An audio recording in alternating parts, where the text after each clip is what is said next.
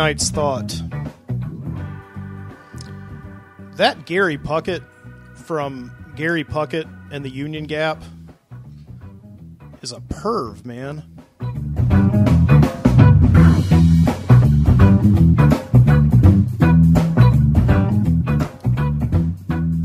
Yeah, I don't know if you've ever heard this song before. It's kind of impossible not to hear it. The song is called Young Girl, and then in parentheses, like they do in a lot of pop songs, Get Out of My Mind. Okay? Now, the title alone should tell you that you got to run away from this guy. Okay? But Gary Puckett and the Union Gap, they were a popular rock and roll band in the 60s and early 70s. They recorded such hits as Willpower. But the song, Young Girl, Get Out of My Mind, is always just stuck in me as yuck. And you never really hear people talk about it that much, which is odd. They don't really play it so much on the radio anymore because most of the radio stations have switched formats. You know, this used to play on the oldies station when I was growing up, and I would hear it all the time. But now the oldies is like 80s and early 90s music. I don't even think they play that on the terrestrial radio anymore. You have to have satellite radio and listen to like the 90s on 9 or something. But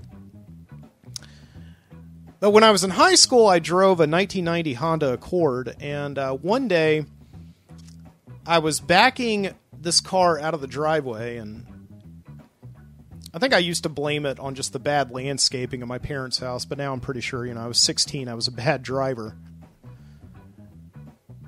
I backed this thing into like a low-hanging branch, and it snapped off the antenna of my car. And from that moment on, I couldn't listen to any of the radio stations at all in Birmingham. All I could do is I had to listen to the oldie station. That's the only radio station I got loud and clear. And so my senior year of high school, I was driving around listening to oldies music, and that was my soundtrack in my senior year in high school. I had the same exact soundtrack when I was a senior in high school as my parents did when they were seniors in high school.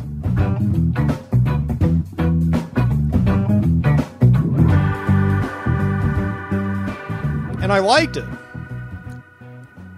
It was the first time I really got into music that was made before I was born, and first time I really heard the Beatles and the Rolling Stones, and first time I heard like the Animals, House of the Rising Sun, and that accident of my antenna snapping off when I was 16, 17 years old, however it was, informed my taste in a lot of pop culture, I guess, that I still carry with me today. And it's very difficult now, I would think, for teenagers to really discover media that was around before they were born. But anyway, that's beside the topic. Fortunately, it happened to me, and I'm glad that it did. But I would love this music, but I would always have to turn it off when that creepy Gary Puckett came on. And he started singing Young Girl, Get Out of My Mind. Here's the lyrics. All right, if you don't remember them, okay? Young girl, get out of my mind. My love for you is way out of line. Better run, girl. You're much too young, girl. With all the charms of a woman, you've kept the secret of your youth. You led me to believe you're old enough to give me love. And now it hurts to know the truth. Oh, beneath your perfume and makeup, you're just a baby in disguise. Yikes.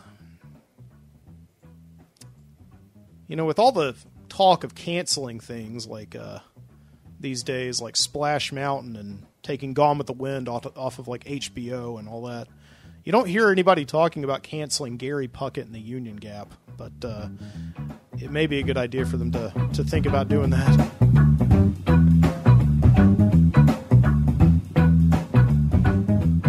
So yeah, it's about this guy who falls for this girl who he thinks is the age of consent. And something happens. I don't know what. Maybe he just realizes that she's not, or maybe he asks for her driver's license and she's not able to produce one. But then he's like, I got to get away before I go too far. You know. So even though like the guy may be an accidental pedophile, it's still gross, you know. So yeah, every time this Gary Puckett song came on, I had to, and what was making me think of this? Well, I heard it this week. I can't remember on what. I think I heard it. Oh yeah, it came on my my Spotify. I was listening to a playlist of music from the 1960s, and yeah, this Gary Puckett and the Union Gap, "Young Girl, Get Out of My Mind," came on, and I had to immediately do what I always did when I was a kid. You know, turn it off, flip to something else. No, I don't want to hear it.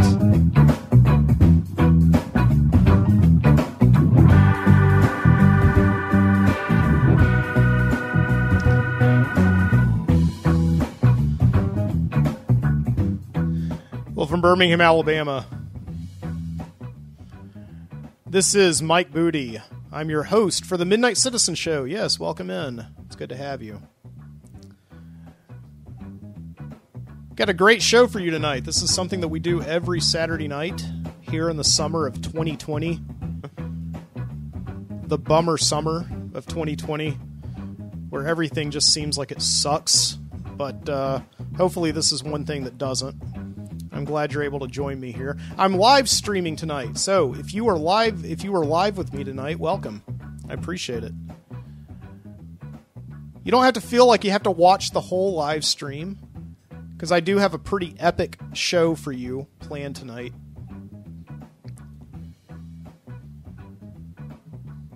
So if you have to duck out, go to bed, whatever, you got church in the morning, I totally understand. This live stream will be up for you on YouTube tomorrow, barring any technical difficulties, like there always seems to be spring up. But anyway. And of course, this is a podcast. It will be released in RSS form tomorrow evening on Sunday. But if you're here with me right now, live, welcome. Please feel free to comment. I can't check all the comments as they come in because it'll distract me. I'm horribly ADHD, but I will be happy to check them during the music breaks, of which we have one. During the moment where we take a pause and we take a trip down to the Video Street video store to watch some old videos of old. That was redundant. Yeah. And later on in the show, of course, we have another trip to Viscauga, Alabama, to read some tales from Viscauga, Alabama. That nice little place in an alternate reality not too long ago. Some good Southern Gothic fiction for you tonight at the end. So yeah, it's an epic show. I want you to stick around. Or don't. You can always come back later.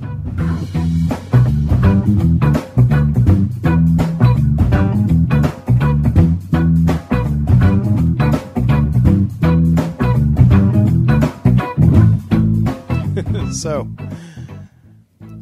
you know, maybe I'm being a little bit too hard on Gary Puckett. Because the song actually wasn't written by him. It was written by this guy named Jerry Fuller. I did some research on this week, actually. But still, you know, Gary still delivered the message, so it doesn't really make it quite right. But there is this thing about a lot of music, a lot of pop music that spreads controversial ideas or talks about touchy subjects. And this is actually covered in this movie, Under the Silver Lake. The fact that most of the music that sort of guides our lives and informs us as human beings and is there and our highest of highs and our lowest of lows, and it's always there to soothe us, you know, wasn't written by the people who we tend to believe care about the words. You know, they're just the messengers. The actual lyrics are written by people behind the scenes who may indeed have ulterior motives. Now, this is very conspiratorial. I don't know if it's actually true, and I don't think anybody's ever going to know if it's actually true unless there's some kind of a top-level whistleblower within the government, like the IRS or at the CIA saying, yes, I actually did write Love, Love Me Do, That song's not about loving me do. Well, it's about nuclear war. I don't know if that's ever going to happen. But we do have these people behind the scenes who are writing very controversial things for mass consumption, for us to take in and make popular. And they guide our lives, and they inform us, and they get within our psyche, and they start making us do questionable things, right? So what I was going to say is that when somebody like Gary Puckett, comes out and says such a controversial thing as "young girl, get out of my mind," I'm going to have sex with you, all right? It's something that just hits you over the head so hard that you just kind of accept it as reality, okay? There are fringe beliefs, and there are people who are not afraid to express their fringe beliefs, and once they start doing it, we kind of go along with the program.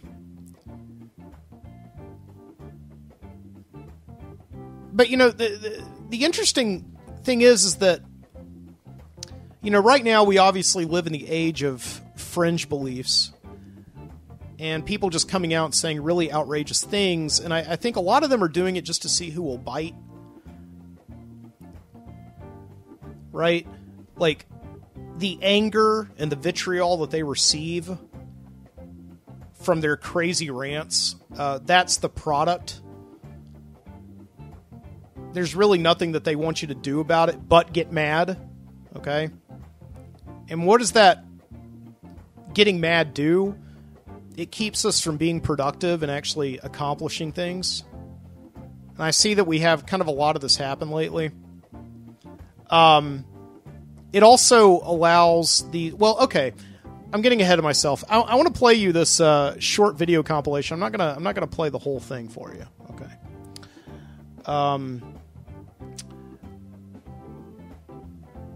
But I think it is interesting. Okay.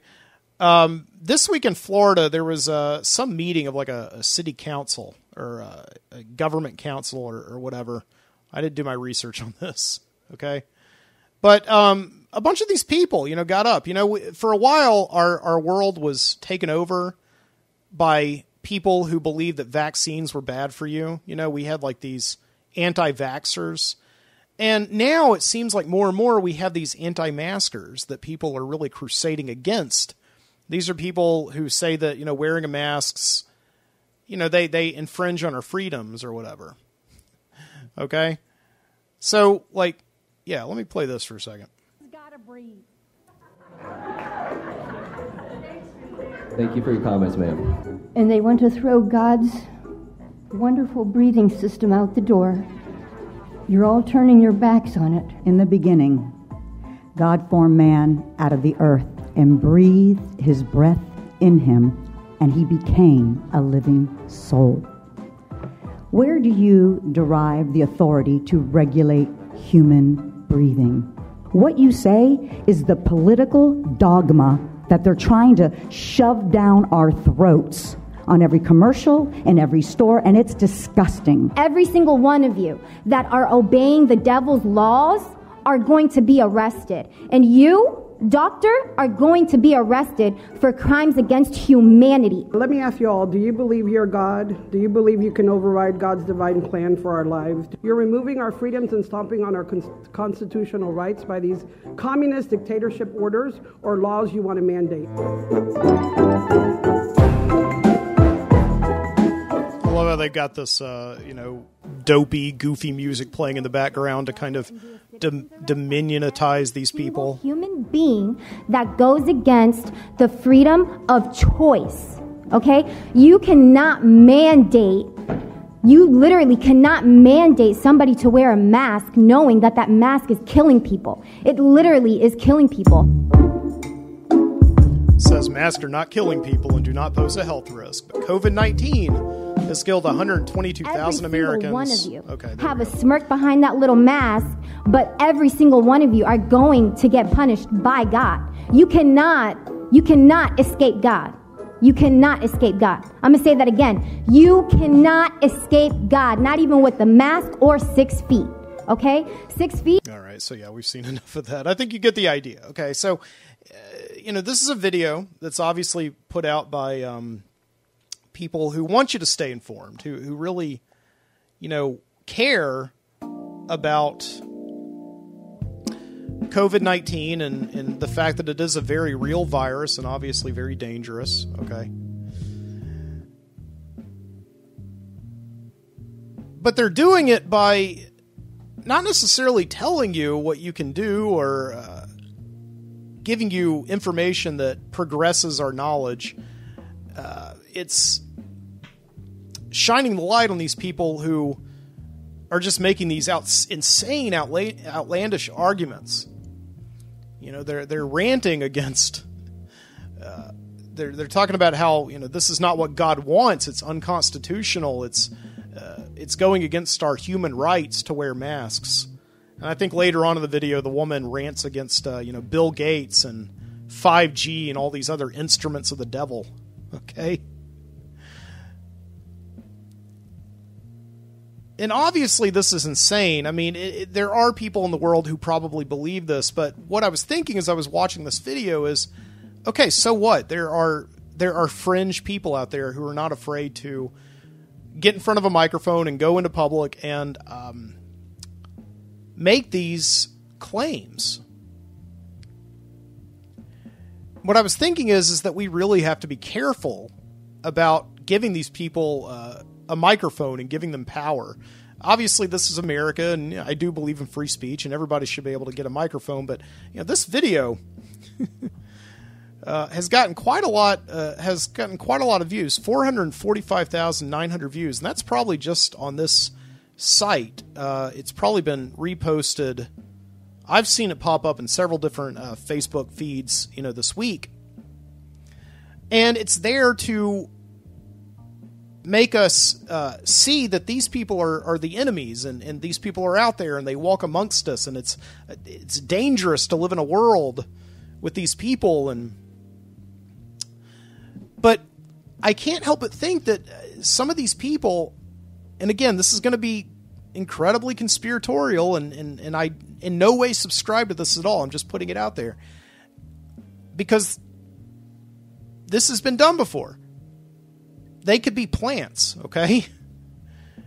We could be feeding into what they want to say because they're trying to get us to focus on the enemy rather than solutions.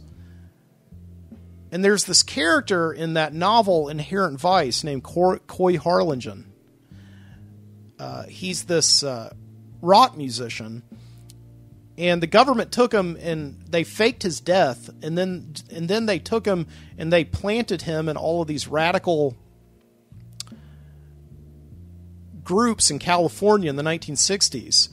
And they said, okay, today you're going to go to the Nixon rally and you're going to get up on a table and rant against Nixon, and you need to make sure that all the television cameras see you, so that when the cops take you down, the radical groups who are watching television will be like, okay, he's legit. We want him for the Weather Underground, So now the government has somebody that they can plant into all of these radical leftist groups. And part of me sees that may be what's happening right now, is that we've got so many people right now who are not afraid to get on camera and say these wild, outlandish beliefs. That maybe these people are, maybe a radical, militant, alt-right group will see this woman, okay? And I'll put it up here so you can see. No, that's wrong. We'll see this woman right here. And they'll be like, okay, get me that woman. Get me that woman who hates Bill Gates.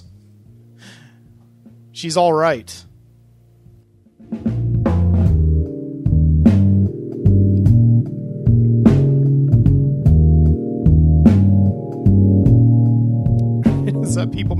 Does that make any sense? I don't know.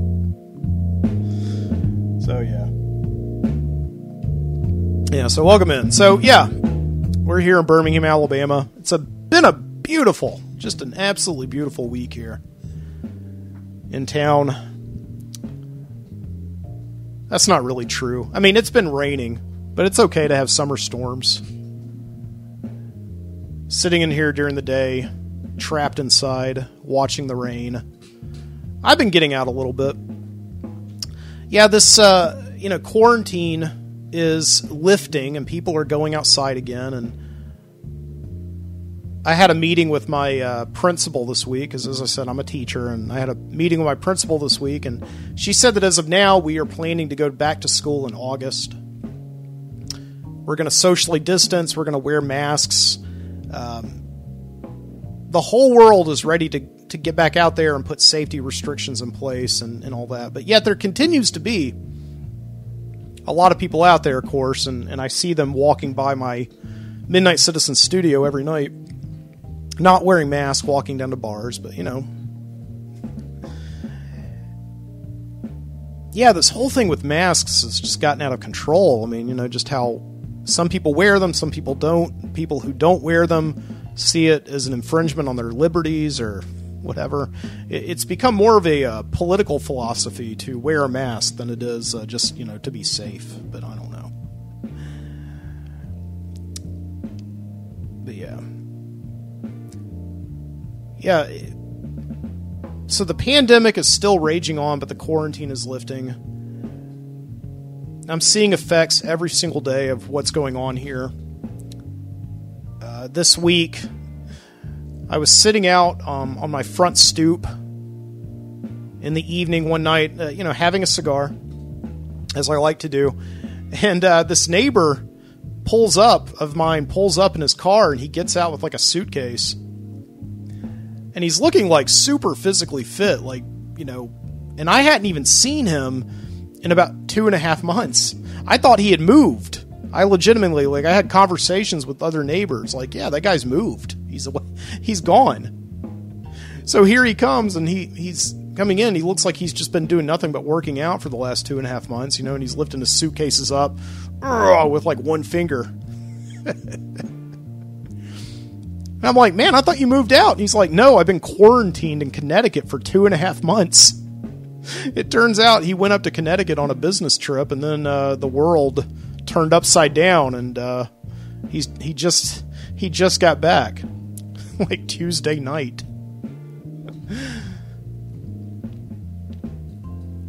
And then the next morning, I was sitting back out on that front stoop, having myself a cup of coffee and reading a book. And this old guy, this old elderly man, just is walking up and down the street. I'd never seen him before on my street. I usually see the same people walking by every day, And he's walking around, and I noticed that, he's sniffing, And he stops in front of my building, and I just look up, because he's there for, an uncomfortable amount of time. And he looks at the building across the street from me. He's like a little Ichabod Crane, his nose is just going crazy. And then he turns toward me in my building, and he's like, he looks up to the heavens, or up at the 3rd floor where I have a neighbor who lives there, and he's a pothead. And he starts talking to me, and he's like, man, I lived up there up the street. My dealer, man, he's been quarantined somewhere for 2.5 months. I can't get any marijuana in the city anymore.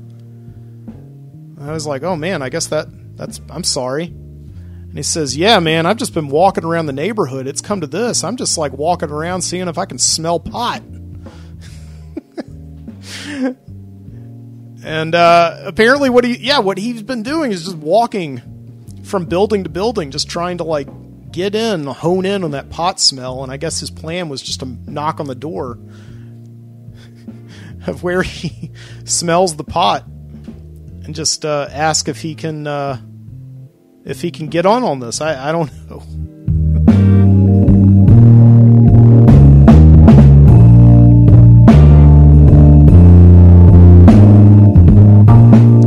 So, but yeah, Alabama, the numbers in Alabama of COVID-19 continue to go up. We are a high infection state. And as a matter of fact, you know, this is the summertime. And as I've talked about multiple times in the show, usually in the summer, I like to, I like to go on vacation with my wife. It's somewhere we go every single year. Last year we went to Niagara Falls.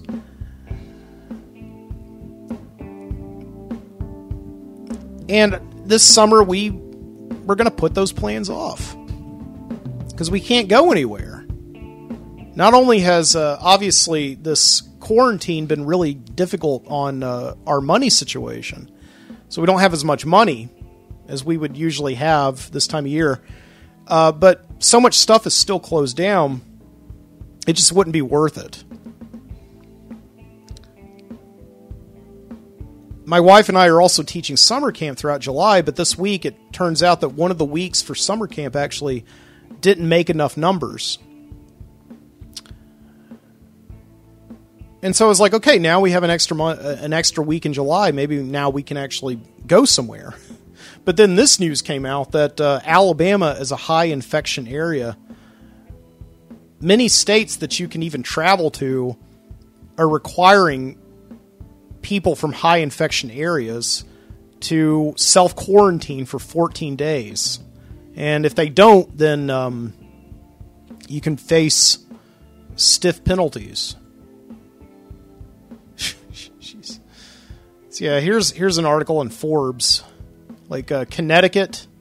On June 24th, Connecticut joined New York and New Jersey in launching a new mandate requiring travelers from states with high rates of COVID infection to self-quarantine for 2 weeks. Travelers from states with infection levels of 10% per population, per 100,000 population, on a 7-day rolling average will be required to quarantine upon entering New York, New Jersey, or Connecticut. Currently, the new mandate applies to travelers from Alabama, Arizona, Arkansas, Florida, North Carolina, South Carolina, Texas, Utah, and Washington. Jeez. So yeah, I can't go into any of those places. New York, New Jersey, Connecticut. I can't go to Connecticut and see like the Berkshires. Or New York and see... Yeah, there's nothing in New York. No. I can't go to New Jersey and see like the birthplace of the drive-in theater. Can't do any of that.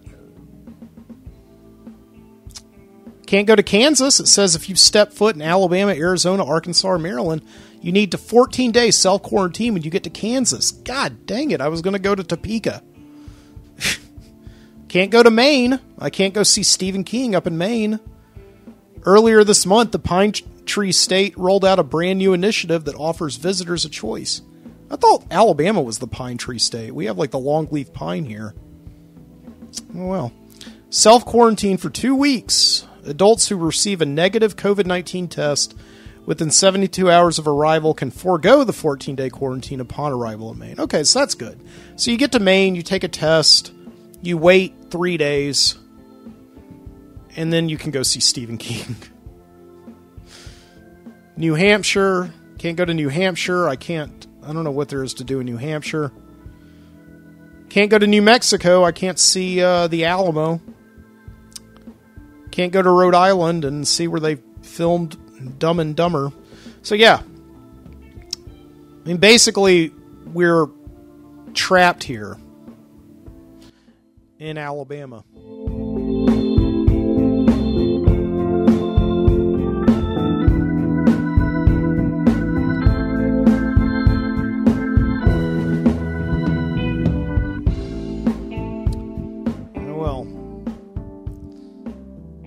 And you're trapped in here in the studio with me on a Saturday night. This is Mike Moody. You're listening to the Midnight Citizen.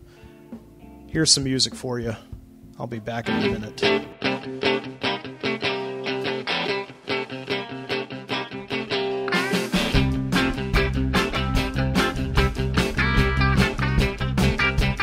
here I am. I'm busted down in Lufkin. Just across that Louisiana line. My baby's waking up in Morgan City, and I'm stuck in these East Texas pines. Had a cup of coffee in her cafe, hoping that it might ease my mind. Headed out for Abilene, but only made it halfway. I'm stuck in these East Texas pines. Wish you missed me, well, I don't know. But when I get on track, I ain't looking back. Gonna take these wheels and roll. Maybe I can find someone to help me. Maybe I can make up for lost time.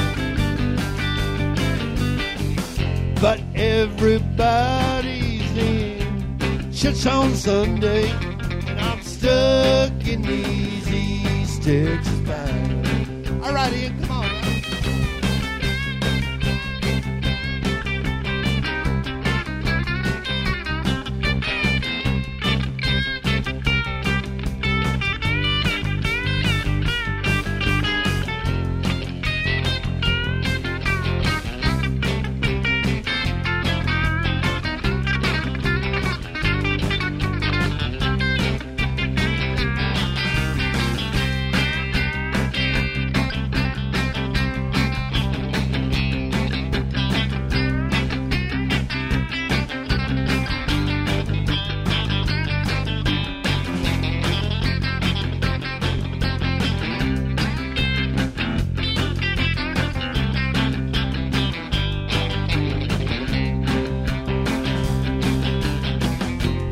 Wish you missed me, well, I don't know. When I get on track, I ain't looking back. Gonna take these wheels and roll. Maybe I can find someone to help me. Maybe I can make up for lost time. But everybody's in church on Sunday, and I'm stuck in these East Texas pines. But everybody's in church on Sunday, and I'm stuck in these East Texas pines. Yes, I'm stuck in these East Texas pines.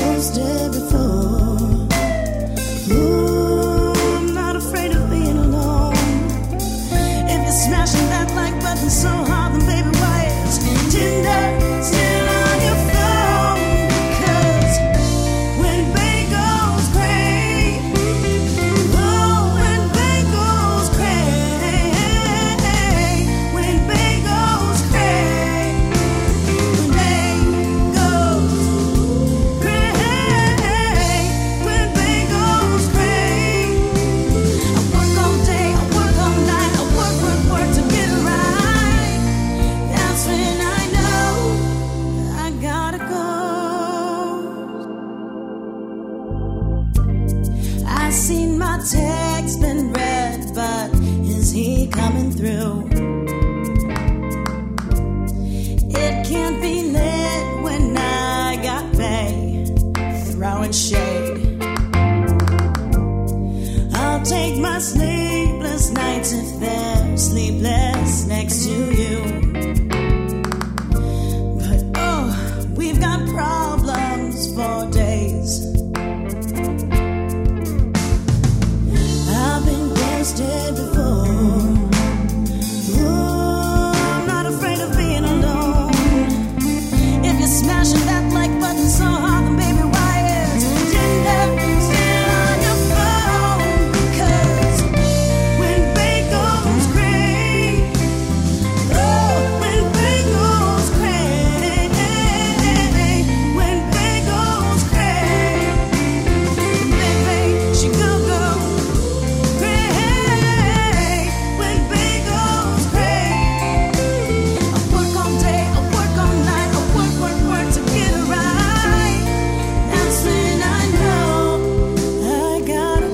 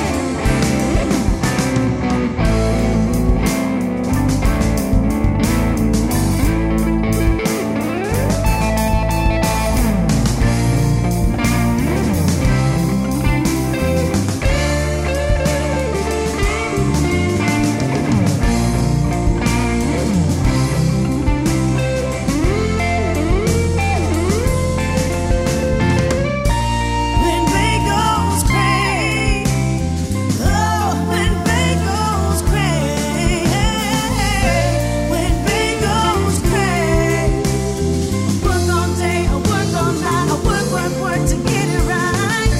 When Bay goes crazy, I gotta go, sleepless nights and all of those endless fights. That's when I know. That's when I know. That's when I know I've got to go.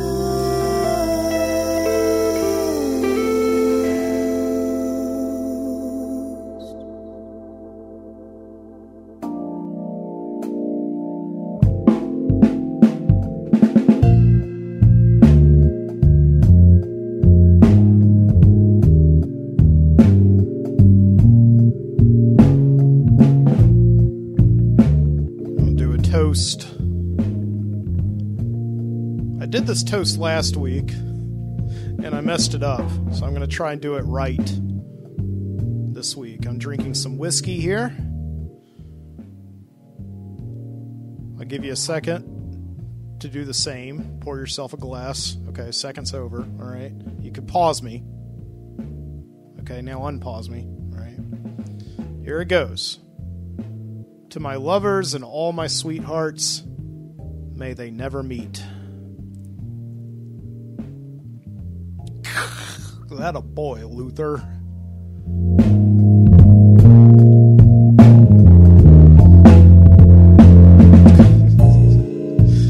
Welcome back to the studio. Midnight Citizen Studio. I hope you enjoyed that music break. It was a fairly long music break, but I enjoyed it. Kicking us off, we had a song called East Texas Pines. Nice country western rock music by Miller and Sasser. And then we had another song this week from Forget the Whale by Ghost, quickly becoming one of my favorite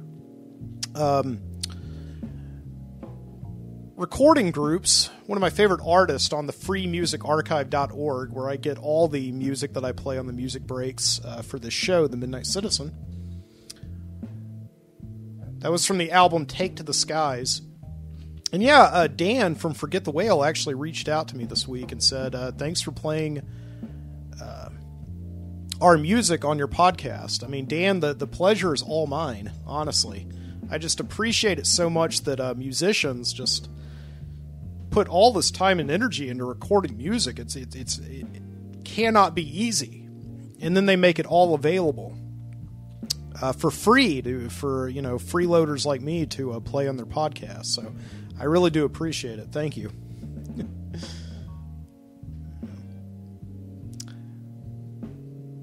So I want to remind you, once again, the Midnight Citizen show tonight is live streaming. If you missed the live stream, you can catch it on YouTube. It is up there now, barring any technical difficulties. I do have some people listening to me live right now. Looks like I have about 4 people. I think one of those is actually myself, because I've got it tuned in on a monitor here. But I do have, they are talking to me, though. We've got Paul. Shout out to Paul. Paul is watching the show on his television right now. He's watching it on his mammoth 65-inch screen with surround sound. So here's a little gift for you, Paul. Pow! Once again, I did that to him in the pre-show. But anyway, if you're still watching, if you're not falling asleep yet in a haze of whiskey and cigar smoke, I'm glad you're joining me with Paul. And I know where Paul is right now. He was very gracious. He and his wife were very gracious to host me this week at their house. Paul had listened to some of my recent shows and reconnected with me. We used to work together years ago. And went over to his house, and we had some cigars, and he just gave me an uncomfortable amount of Maker's Mark, but it was all very appreciated. So it's good to have you tonight. And of course we have Steve, who's listening also, who is saying some interesting things. When I was talking about Gary Puckett and the Union Gap just a few minutes ago, Steve, he was listing all these other songs about underage courting. There was a song he mentioned by Kiss called Christine 16. And then a song by Winger. What was that song called by Winger called? He said it's just called 17. Was it Winger? That was the shirt that Stewart wore on Beavis and Butthead, wasn't it? The next door neighbor Christian kid. He listened to Winger and songs about underage dating. I don't know. Steve also asked if I could put my lost episode, even if I found this episode again, which I do have it, okay? He wants me to put it back on the archive, and I will never put it back on the archive. I'm sorry. I really apologize. It's episode number 94. I don't remember the title of it. But yeah, that episode is where I went. It's from a very dark week in my life where I was facing this time where I had just lost a job. And I was in a very bad place, and I said a lot of things on that episode that I regretted. I tried to keep it respectful, but I think I at some point got into a rant and then went home and furiously released the episode so I could get all of my selfish thoughts out into the universe, and then I very quickly retracted it. And then a day later, I got my job back. So it was. I'll tell that story sometime. Yeah, he does have a point that I'm no longer working at that job. So he says, "What's the harm?" Well, I think the harm is I'm working at another job right now, and I do not. I just simply, it was not a very proud moment in my professional career. So episode 94 is lost to history, I'm afraid to say. So, but if you want to watch and listen to all the current episodes, once again, I want to remind you that I do have a podcast feed. It's on iTunes, and we're on Stitcher and YouTube, and I don't know, there's another one out there I forgot about. I mentioned iTunes. Yeah. Where else are we? Spotify. Yeah, we're on Spotify as well. So you know. So if you got an interest in listening to these shows, okay, more of them, downloading them, subscribe to them, please do on any of those podcasting apps. And if I'm not on your favorite podcasting app, then drop me a line at mikeboody@gmail.com, and I'll be happy to submit the RSS feed and get up there, okay?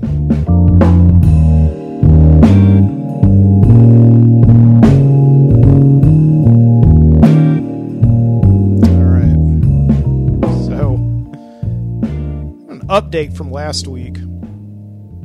Last week I talked a lot about nostalgia, okay? And how I feel like it is an impossibility to go home again. As that big bad Tom Wolfe once said. Tommy Wolfe, okay? Tommy Wolfman. Can't go home again. Why can't you go home again? Because you're not welcome there. At some point, you have to stop looking to the past. You got to let the memories be the memories, and that's it. My wife and I this week were watching Wet Hot American Summer 10 years later, which Wet Hot American Summer is a show. It's a movie that came out about 20 years ago about these kids at summer camp. It's very over the top and very silly and very spoofy. And then they came back to Netflix and they made two back-to-back series. One was The First Day of Camp, which took place, the movie takes place the last day of camp, and the show took place on the first day of camp of that same summer in 1981. And then they came back a year later, and they made a 10 years later, where the campers all come back in 1991. And the overall theme of that 10 years later one was that you may be the king, but you are the king no longer. You know, there are just some things that you can never go home to, because you're not welcome there anymore. And you got to let the memories be the memories and the past be the past. And this week, I had one day where I went home again. Not to my parents' house, okay? I'm not talking about that. I was out doing food delivery one day just to get out of the house and make a little bit of extra money. And I ended up in Trussville, Alabama, which is, it's not that far from where I live, but it's far enough from where I want to be. You know what I mean? Because sometimes you take a food delivery with some of these apps. I was working for Postmates, and they'll send you way out there to nowhere. So I ended up in the middle of Trussville. And I said to myself, you know, I'm here. I might as well go a little bit further. So I ended up going to Moody, Alabama, which was where I lived from about 1986 to 1992. I think it was. So I lived there all those years. And I've been to Moody several times within my, since I moved away 28 years ago. But never as much as I went this week. Over the years, of course, I've gotten off the interstate, coming home from Atlanta or going to Atlanta, or going to my grandmother's house. I've gotten off at the interstate at Moody, Alabama to pee or get a Coke, or eat at the Cracker Barrel. But this time I actually went into Moody and I drove by and I saw all of these old places that it's like time stood still in Moody. Like right there on the interstate, of course, there's been a lot of development and move in. It started with the Cracker Barrel back in 1991 that moved in just off the interstate. And then when the Cracker Barrel came in, there was just this big sea change in business in Moody, Alabama. But if you go a little bit, about a half mile or so past the interstate, everything has pretty much stayed the same. There are these big vacant lots that just are still void of life, as they were when I was in elementary school in the 2nd and 3rd grade. This big, ugly shed that used to be a Southeastern Meats grocery store. Or no, it was a Warehouse Foods. That's right. It was still a big, ugly shed, but it's no longer a grocery store. Now it's like a gym in a big, ugly shed.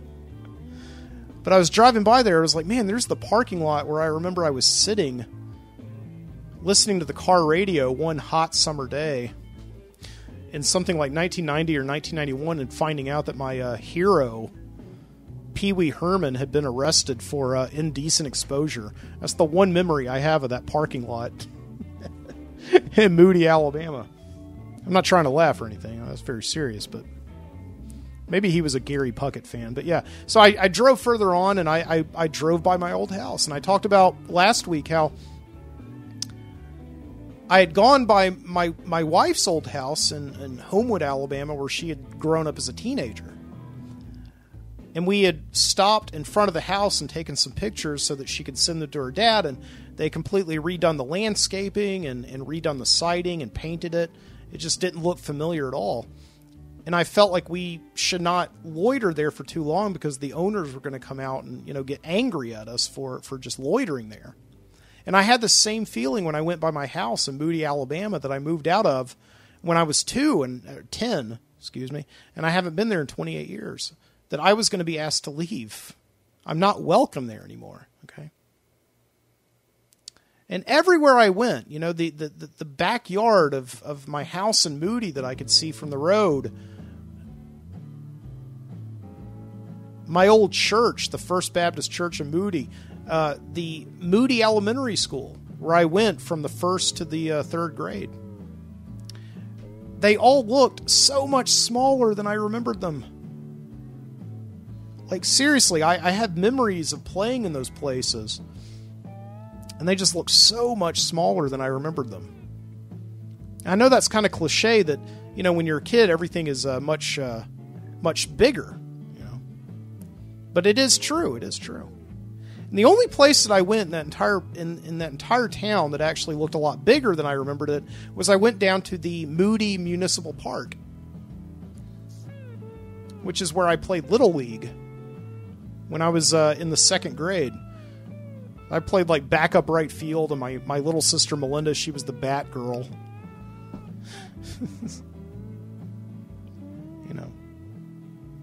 And so I went down there, and it was a rainy day, and I got out, and the rain wasn't falling that hard, and I went to the dugout, and I sat in this dugout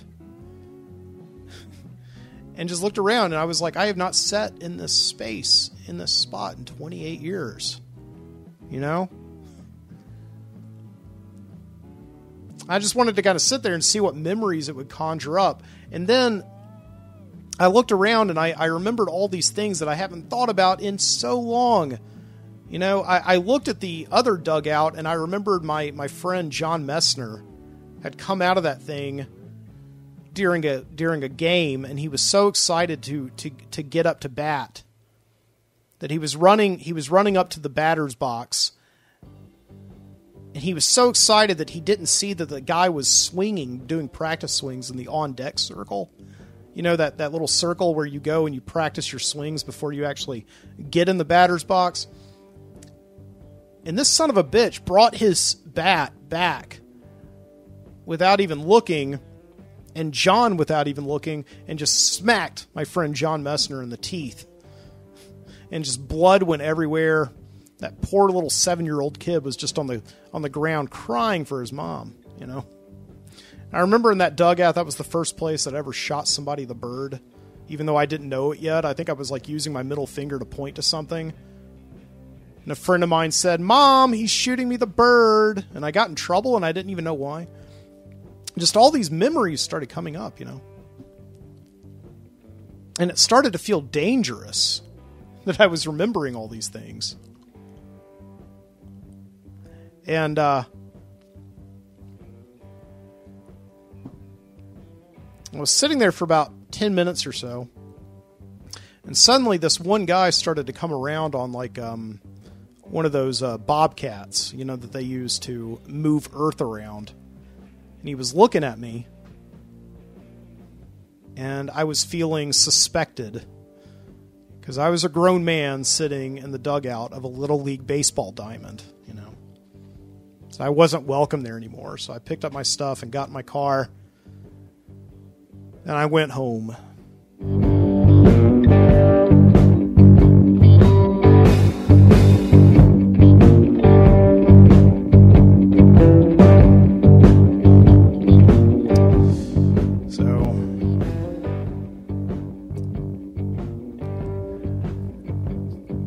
yeah, in Birmingham, as I said, businesses are slowly reopening. But it is sad, though, because a lot of things that future people of Birmingham are going to be nostalgic about. A lot of things did not make it through the crisis. And this past week, a major business failed in Birmingham, could not make it through the crisis. It was called the Urban Standard Coffee Shop.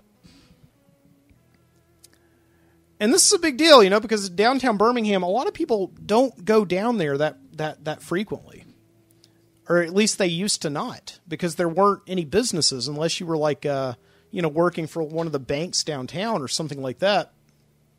Or like a rent-a-car place. You weren't going downtown. And here comes this coffee shop about 12 years ago called the Urban Standard. And it creates this unique environment, this third place environment to go. And in the early days, I went there all the time. I used to take my computer when I was in graduate school and do work and drink coffee and eat their cupcakes. They're really good cupcakes. And they've been a downtown staple. They are really credited as being the one business that really started attracting business back downtown and bringing people back downtown. And all these lofts started to be renovated and people moved down there. It became kind of a nice little hip area, like a hipster area, And so I was sad last week when I found out that Urban Standard had closed down. They could not make it through the coronavirus crisis.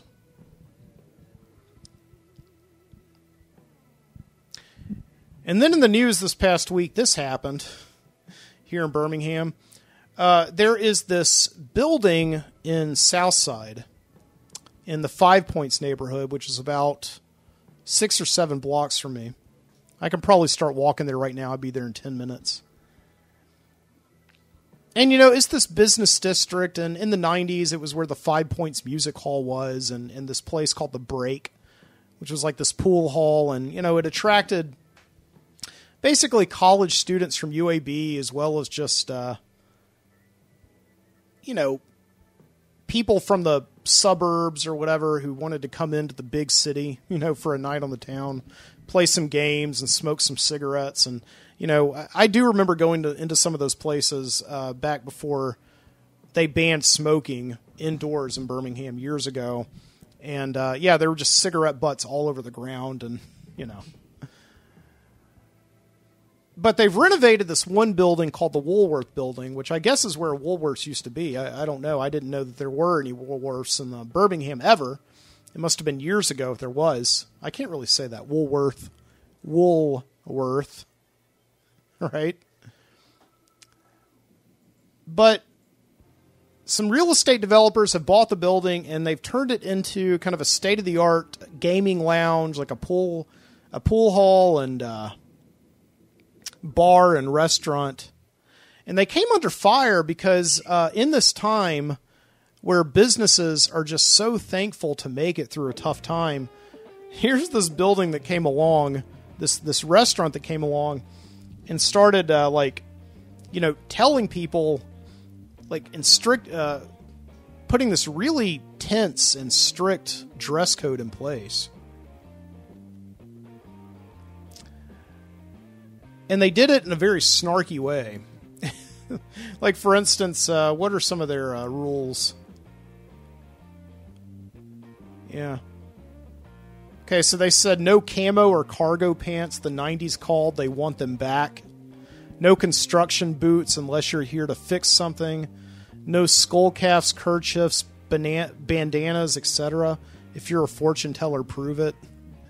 And so they came under a lot of fire, I think, because ultimately people were just saying, so you just want preppy white people there.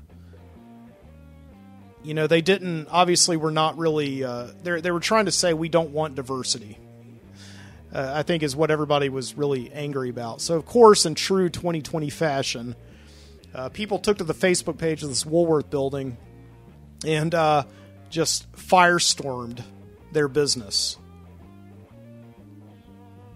And it's true. I mean, in 2020, you can't really be imposing a lot of restrictions on your already very limited clientele.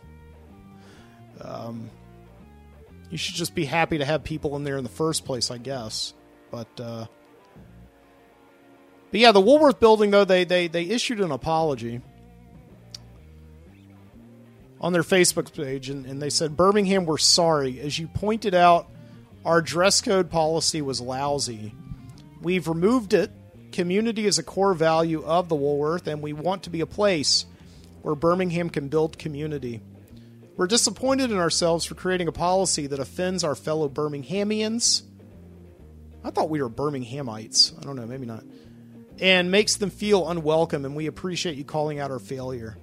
We have listened to your feedback, and we will find a non-discriminatory way to ensure a sophisticated experience for our customers. We are hopeful that this dialogue will encourage other Birmingham businesses to eliminate discriminatory policies. I love how they do that. I love how they are the ones with the discriminatory policies, and then they turn it around and paint themselves as leaders in the elimination of discriminatory practices. That's pretty good. That's some good marketing there. It says, we will share your comments here with businesses across the city. Well, it wasn't really a problem until you guys created it, I guess. I don't know. So, at least they've changed it. That's good. I mean, honestly, I wasn't planning on going there anyway.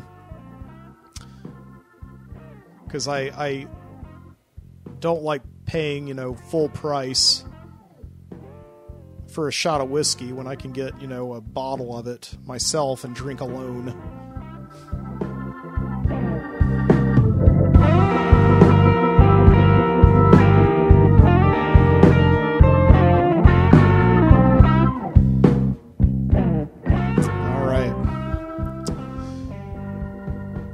Yeah. Without any further ado, why don't we take a trip now? Why don't we go down to the Video Street video store and see what's cooking down there, watch some videos, and I'm going to be back in just a minute. So, enjoy. Oops. Just go to Action Park. There's no other park like it. When it's hot out, this is a great place to spend the day with your family. There are lots of big things for little kids to do. I love Action Park because it's so beautiful. It's like coming to Broadway. It's wonderful. Race like a pro. It's great. These are the most amazing rides in the world. I love it here. There's nothing in the world like Action Park.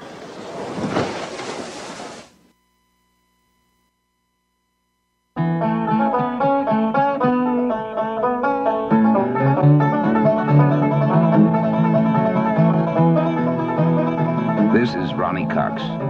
He's an actor, as is John Voight and Ned Beatty. Burt Reynolds is an actor, too. These four men are characters in a new motion picture that was filmed in the hill country and deep forests of North Georgia.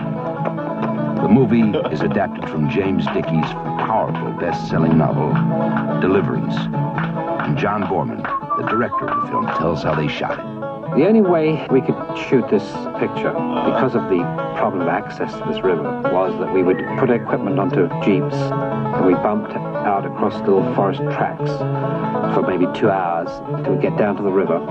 And then we'd take the 4 actors in 2 canoes and maybe 4 guys, me, the cameraman, and assistant cameraman, a couple of grips in 2 little rubber boats, and we'd start down the river.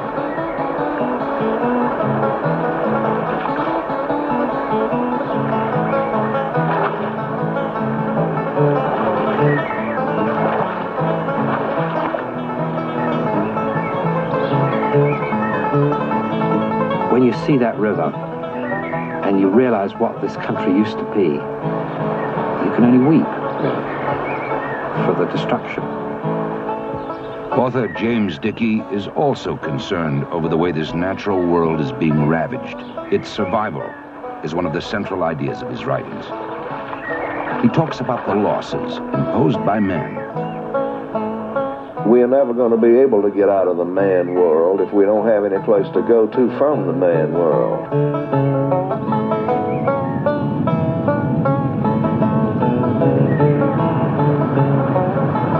That's why we need these rivers and streams and creeks and woods and mountains. You need to be in contact with nature as it was made by something else than men.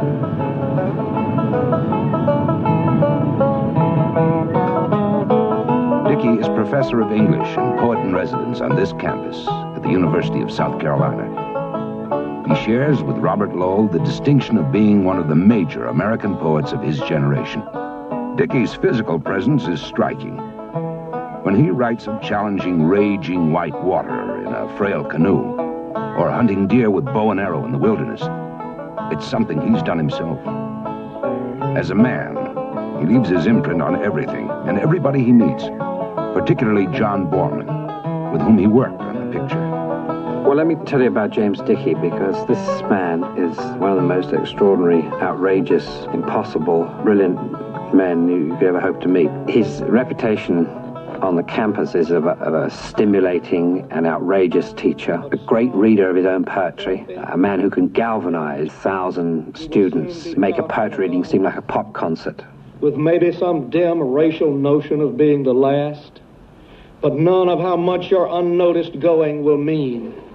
How much the timid poem needs the mindless explosion of your rage, the glutton's internal fire, the elk's heart in the belly sprouting wings, the pact of the blind swallowing thing with himself to eat the world, and not to be driven off it until it is gone, even if it takes forever. I take you as you are, and make of you what I will, skunk bear, carcajou, bloodthirsty non-survivor. Lord, let me die, but not die out. Another theme of James Dickey's is man testing himself against nature and discovering forces inside himself he never knew existed.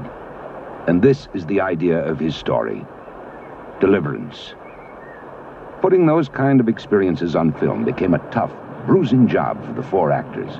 How rough is told by the director.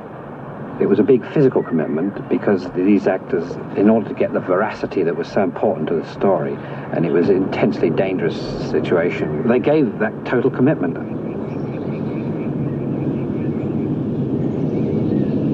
There's a sequence which is quite an important scene in the film where a character of Ed, played by John Voight, has to scale a 200-foot cliff, and John felt that he ought to climb that cliff himself because he felt there was a kind of betrayal not to use a double or whatever. And he did. In the film, the men are caught in a harrowing bind, trapped between the wild rapids and a killer lurking out of sight. To reach him, Ed has to draw on strengths he didn't know he had, or he and his friends will not survive.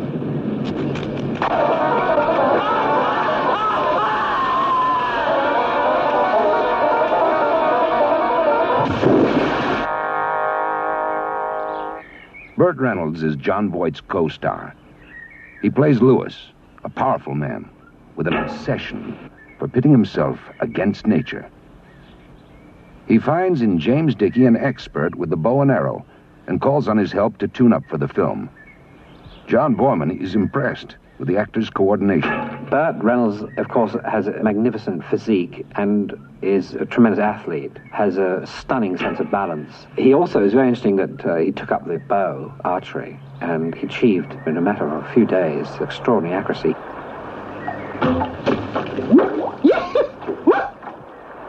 Those who know Dickey see much of him in each of his four characters. I love the woods and I love wild nature. I think any human being enjoys being where he likes to be. And it's an important part of my particular psychological makeup. What I would like for people to imagine when they see the film is that this guy, this mild-mannered suburban fella, businessman, is really a natural-born killer. The sheriff in the story is a man who is from those parts, and he looks it. And it seemed very appropriate that Dickie played the part of a sheriff. He didn't like acting too much, but he did it terribly well because he brought to it such a depth of experience and feeling. Now, what about this? Look, Sheriff, we've been through quite a lot. I don't know what's wrong with your man there. Mr. Queen's got a brother-in-law back up in there somewhere. He took off hunting a 3 days ago, and nobody's heard from him since. And Mr. Queen thought maybe all might have happened up on him somewhere. Well, we didn't. Dave, don't let him go. These boys is lying.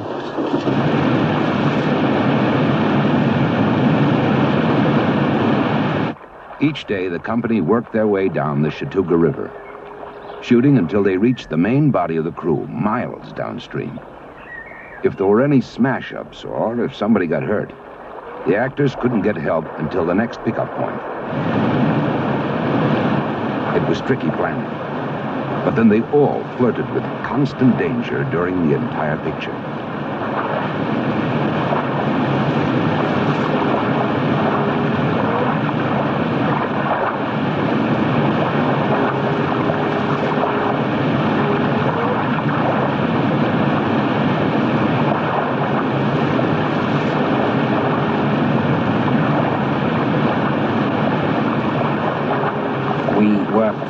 Picture without insurance because no insurance company would insure us against the kind of risks that they were taking. But they did it, and it gives the film and it gives their performances a quality which couldn't otherwise have been achieved. All I can say about those actors, Burt Reynolds and John Voight and Ned Beatty and Ronnie Cox, is that every one of them has got more guts than a burglar. They'll try anything. And they've been beat up and banged around on those rocks. These guys really believe in this, and they're so deep into the parts that they'll take on anything. Any part of the river, any rapids, Woodall Shoals, Sock and Dog, any of those places. Drew! Drew, what's the matter? Louis, I'm going to pull off to the side. There's something wrong. No, go on! Well, what is it? Don't stop, man! No, hell, I'm going to pull in! No!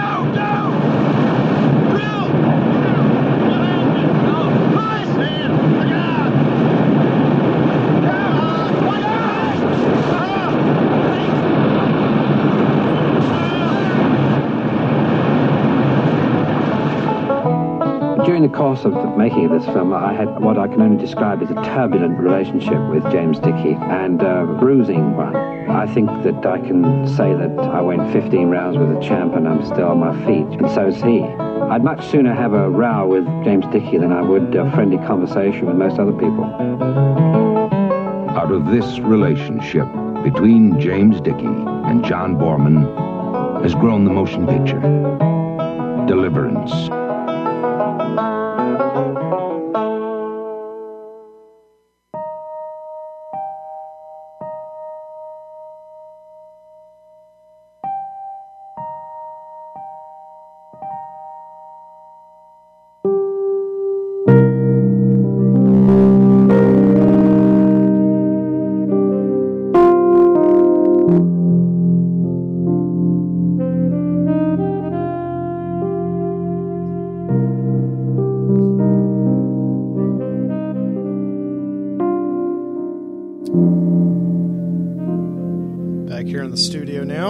Being preemptive right now and drinking some water for what I'm about to do. So excuse me. Hope you enjoyed that trip to the Video Street Video Store. We had some great records there. Yeah, we had a commercial for Action Park from 1984. The famous, I should say the infamous, regional amusement park in New Jersey that claimed the lives of several daycationers over the course of about 10 years. And then after that, we had a great little 10-minute documentary that I always remember playing on the videotape before the movie Deliverance. Just a fantastic short subject on one of my favorite movies of all time. And interviewing James Dickey, the author of one of my favorite books of all time, which is Deliverance. I love that book. It's great. Whee!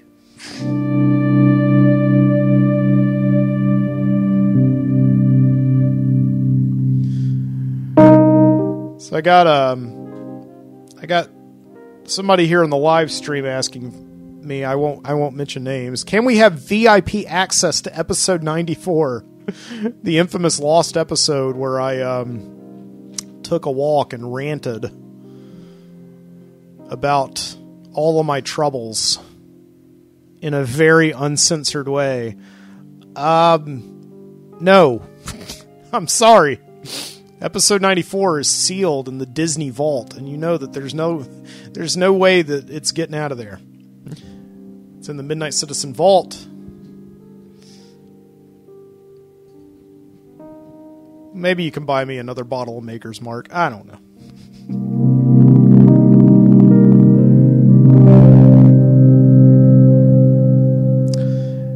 And with all that being said, let's head on down to Viscauga, Alabama right now, along the banks of the Cahaba River. It's been a radical week down there. This week saw the solstice, the official beginning of summer in Viscauga, and everywhere else for that matter. But in Viscauga, it's palpable. In fact, if you're one of the travelers who see the exit for this tiny town on the interstate, and you take the exit ramp for a quick pit stop at Larry Venture's Midnight Oil gas station, you can smell summer in the air. That's because on every afternoon of every summer solstice since before even the old boys can remember, there's been an informal convention of wood-burning grills and pit barbecues down at Hollis's Landing. This is a clearing in the brush about a quarter of a mile from Larry Venture's place, with a natural ramp of earth into the river where folks can dip in their canoes and inner tubes. Yes, the smell of the meat sizzling and the pork tenderizing is so strong it overpowers the fumes of the gasoline going into your tank, and the smoke drifts by in such thick, slow streams that you can reach out and write your name in it with your finger. Nearly the whole town is welcome at the summer solstice smoker, and if you wanted to add a small detour to your summer journey through Alabama and head down to Hollis's Landing, you'd be welcome too. And after you've had your fill of barbecue and good company at the riverbank, maybe you'll decide to venture a little further on from the interstate, down Route 78, and see a little more of what this town is about in this little season. In the early evening, it welcomes you with a pristine wooden sign, complete with American flags and bunting. Viscauga, USA, welcomes you. Lionel Kirchhoff, Mayor. Come with nothing, leave with friends. Coming down Stanton Street, the main business thoroughfare of the town, you see that life is well and profitable. The businesses are trafficked, but not overflowing. They are steady in their clientele, and the customers seem to know just when to exit so more can enter, and the owners inside can have plenty of time to repeat the process of good service with sincere conversation and a smile. You see Hetty Jean Holy's Curiosity Shop, complete with window shoppers browsing the storefront, which is cluttered with antique Schwinn bicycles, old wall-mounted rotary phones, and ancient tools of the Depression-era wife. The washboards and butter churners and pedal-operated Singer sewing machines. These things used to serve a live-or-die purpose in the household, but now the people buy them from Miss Holy for rustic decoration. And you see Bill Owen's hardware store and the old-timers on the bench out front watching the day pass into night. And you see Jamie Culliver's Ice Palace sitting on the corner of Stanton Street and High Boulevard, which is in the twilight of early evening, packed with sweet tooths of all ages. The families crowd the patio, the children chase each other around, and the teenagers sit in their cars at the drive-in menus, making promises they're sure they'll never break. Here at Jamie Culliver's, you may decide to park and join them all. Even though the day is going and you really need to be on your way, you are compelled now to play a part in this town's nightlife. You are now a part of its history.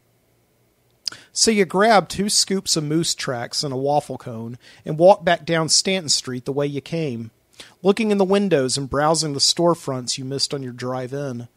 You see the quiet interior of Doris Reynolds' Jot Shop, a stationery store, and the madness of Eugene Lutz's Toy and Hobby, where a tall, nervous man in glasses shouts at the kids without parents who storm the store, sampling the merchandise and dripping great gobs of ice cream from Jamie Culliver's Ice Palace on the floor. And you see a man in a green blazer shaking the hand of a man in overalls inside a Pete Purcell's insurance office. A woman shuffles around behind them, turning off lights, as it must be the last policy of the day. It's all very peculiar, you may think, to be in a town where the stores are branded by the names of their owners. Where else in the world does this happen in such uniformity? It's as if Viscauga is a town not of concrete and commerce, but of ownership.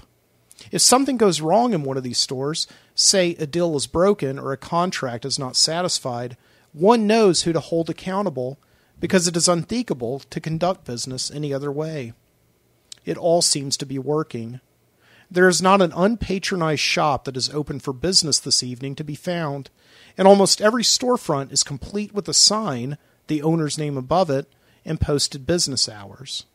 Almost.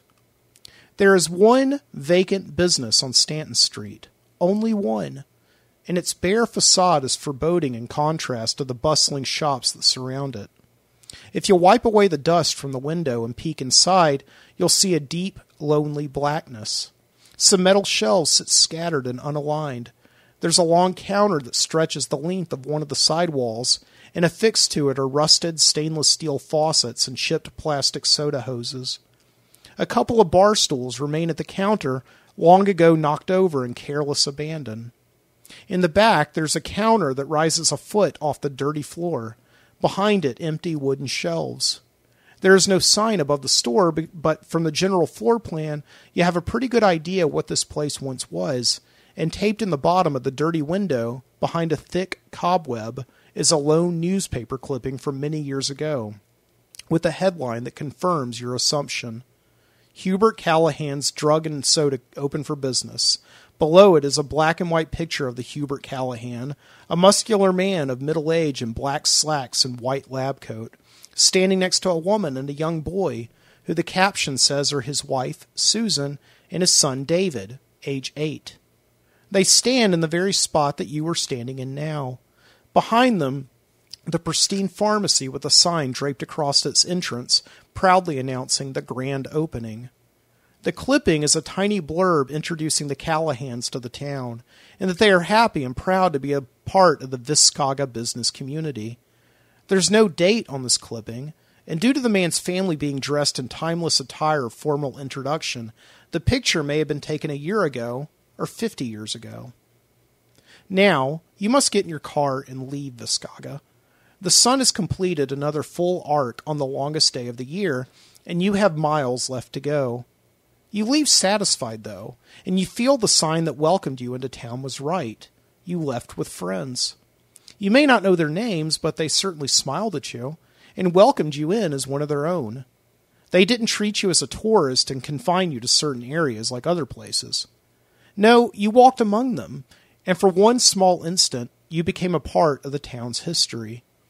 Still, though, the dark place haunts you. As you wind down 78, further from the town, you think of the man and his family in the newspaper clipping, all smiling and long gone. What had transpired since that photo was published? Why was his pharmacy empty in a town where business was booming? In the kind of small town where most storefronts go empty, unless they are a franchise or owned by some big corporate chain. Perhaps you are haunted by the photo because as you come closer to the interstate, you realize that in just a few moments you will be in just as much a forgotten piece of the town's history as the Callahan family. A fleeting memory in the sweep of time. As you pass Hollis's Landing, the last vestige of life in Viscauga, you see that another summer solstice smoker has passed into history along with everything else, and the clearing is now void of all life and smoke. That is, except for one car. It's a Jeep with an equipment rack on top, which is empty.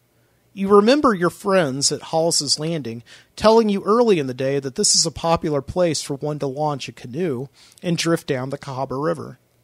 Sometimes one may stay overnight, as there are plenty of good and established campsites downriver. You assume this Jeep must be here for the night, and then you think nothing more of it as you once again pass Larry Venture's midnight oil filling station and enter the interstate, the dark town behind you, perhaps for good. The Jeep will indeed be there all night. Its occupants, 4 of them, launched their canoes from Hollis's Landing early that afternoon, just as the early arrivers to the summer solstice smoker were getting in full swing with their grills and pits. Now, several miles downriver in the dark night, in the woods, they camped, their canoes safely tied with bowline knots to pine trees, and them perched on the riverbank, sitting around a campfire that crackled under mess skillets of simmering southwestern corn and breast of chicken. And 3 of them, 2 boys and 1 girl in their later teenage years, listened intently, in careful silence, to another boy in his early 20s as he spun a tale. All right, so the day before this guy gets married, he goes over to his fiance's house to see her one last time before the wedding, and nobody's there, okay? He, looks all through the house, and then he doesn't see anybody, right? But then, when he comes back in the kitchen a second time looking for her, who does he see but his fiance's hot younger sister, you get me? And she's, smoking hot, right? Cannons out to here. The guy telling the story, Gray Walker, extended his hands at full length in front of his chest, taking a breath to allow his audience to become lost in the fantasy. Across the fire, his buddy, Logan Gardner, chuckled long and loud, his fat body losing its balance and slinking off the log that he sat on. Next to Logan, Mac Nix sat more restrained with a polite smile, which thinly masked a cringy lump in his throat. He was sure he had heard frogs scatter into the water, which were startled by Logan. "So she's real stacked, right?" Logan said. "Yeah, she's stacked," Gray said. "Listen to what I'm saying. Big cannons out to here, long legs, short shorts, and you can see the outline of her." "I think we get the idea," Cherry Prince chimed in. She was smiling and going along with it, but Mac couldn't help but notice a deep level of disdain for this guy sitting next to her. Or maybe it was embarrassment, a humiliating feeling that she got for hyping this Gray Walker idiot up to him, saying he's a really sweet guy, as she begged him to come along on this safari. "Sure, Cherry, if he's such a sweet guy, then why do you need me as a buffer?" "Okay, so you get the idea," Gray said. So anyway, his fiance's hot sister is standing there in the kitchen, and she says to him, "Sweetheart, I know you're getting married to my sister tomorrow. I know you love her and you'll never leave her. But, sweetie, since this is my last chance, I got to admit to you that I've had the hots for you ever since we first met. And if you want me one last piece of ass before you tie the knot, then I'm going to go on upstairs to my bedroom, and the rest is up to you." "Up to you," Logan chuckled like an idiot. "That's funny. It's like a metaphor or something." "It's a pun," Max said, but wasn't heard. "Kind of." "Just a minute, ass-face. That's not the joke," Gray said and continued. "So the sister goes upstairs, right? And the guy, freaked the hell out, makes a beeline for the front door, heads outside, and there he sees his fiancée, and she's not alone. She's standing there with her whole family, her mom, her dad, her grandparents, everybody. And they applaud him. They say, 'You passed the test. You're truly worthy of marrying our daughter.' And the guy smiles, relieved. Moral of the story, always leave your condoms in the car." The sounds of their laughter echoed through the woods. Even Mac had to admit that that was a pretty good punchline. Still, he came down from his laughter long before Logan did, and saw Cherry dismissing it along with him, and they waited for the others to join them. They waited a while. "That's killer," Logan said, struggling to balance himself on the log. "Where'd you hear that one?" "Oh, a guy at the house told me. Think it was Sal who told it at a poker night one night. Good stuff." Gray finished off his laughter and stirred the spatula in the skillet. "So, Mac, it is Mac, isn't it?" "Yeah, that's right," Mac said, even though he'd already told this asshole 5 times today his name was Mac, right after Cherry had told him 5 times also. "It's really McCord, but everyone calls me Mac." "I'm sure they do," Gray said. He brought the spatula up to his mouth and licked it for a taste test. The message wasn't lost on Mac that this was a power move, being the first to lick the shared surface, the spoon that would touch his food. It was probably some dick move they taught you in business school, which is where this dick had come from.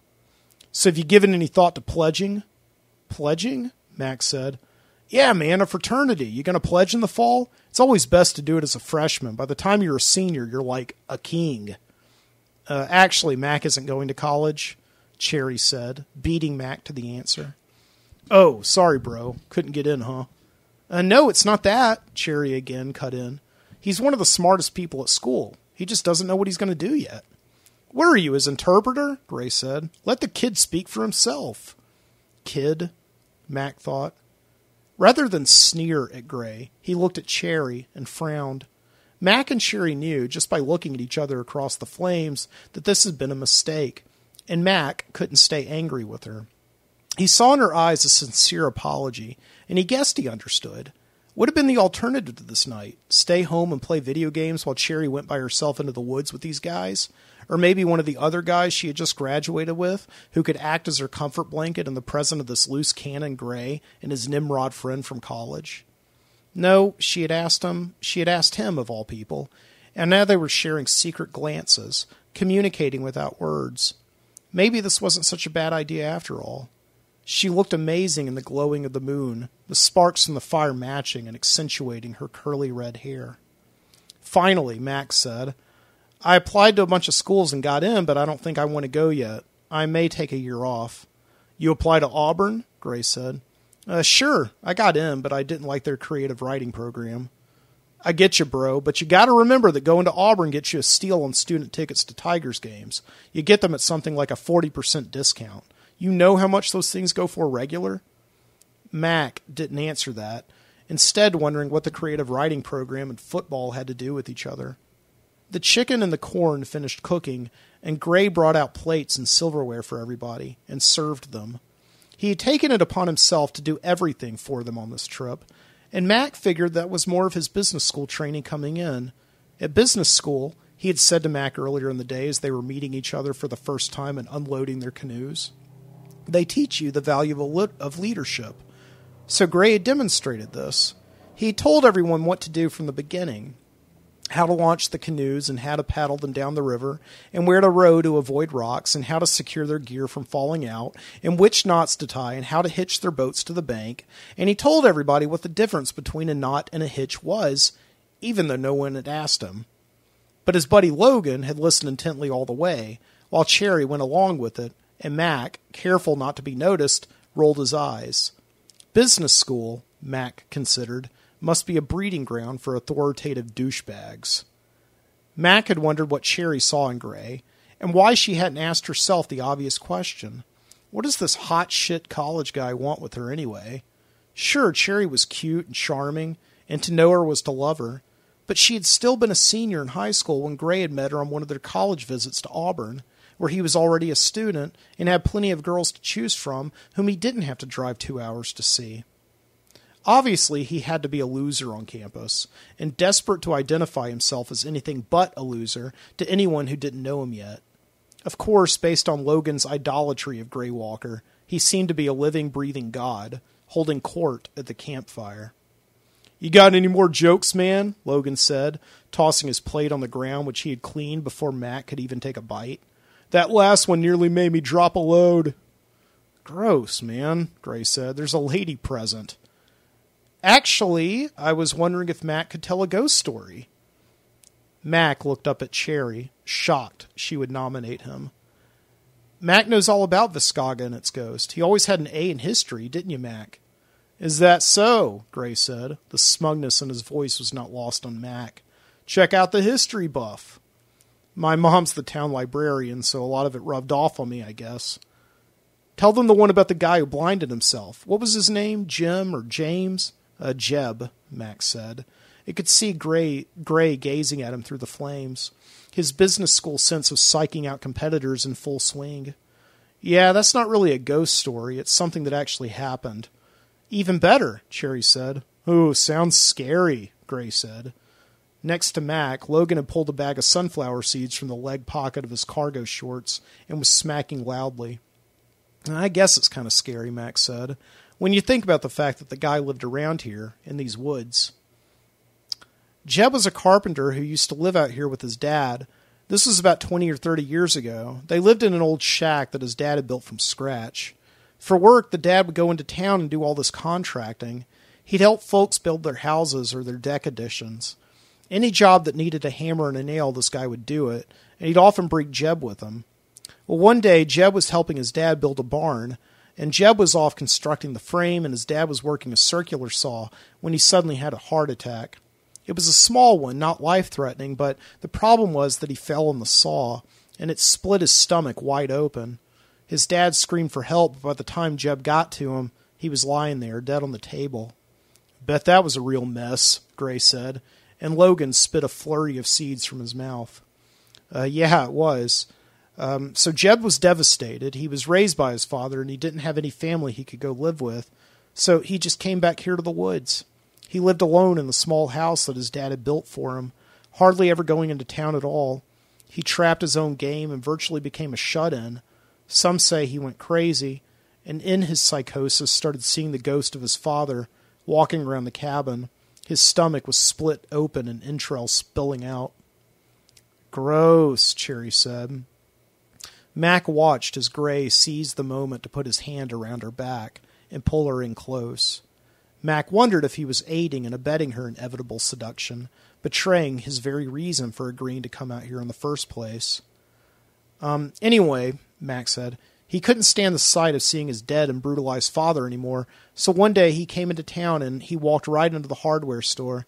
He took a knife and split open a bag of lye and tossed it in his eyes, blinding himself.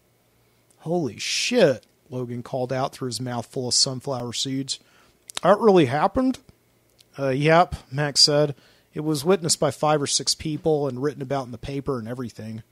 What happened to Jeb? Cherry said. He was taken into custody and a judge sent him off to Bryce in Tuscaloosa. It's a mental institution. All right, so let me guess, Gray said, smiling. His father's ghost still walks these woods at night waiting for his son to return. I don't know, Max said. I've never heard anything about that, but Jeb seemed to think something was out here. He was convinced enough to blind himself. Looks like we need some more wood, Gray said, not missing a beat or waiting for Mac to add any additional details. Whose turn is it? I'll go get some, Cherry said. She began to break away from Gray and stand up, but Gray pulled her back in close. Actually, buddy, Gray said, looking through the dying campfire at Mac, I think it's all you this time. Mac was sure it wasn't him this time. He had gathered most of the wood that they had already burned through, Gray in his leadership role dictating him to do so. If anyone should get the wood, it should be the fat slob on the log next to him, munching on his sunflower seeds.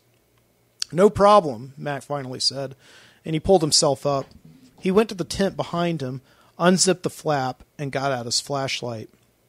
Make sure you zip the tent back up, Gray called to him from his seat next to Cherry.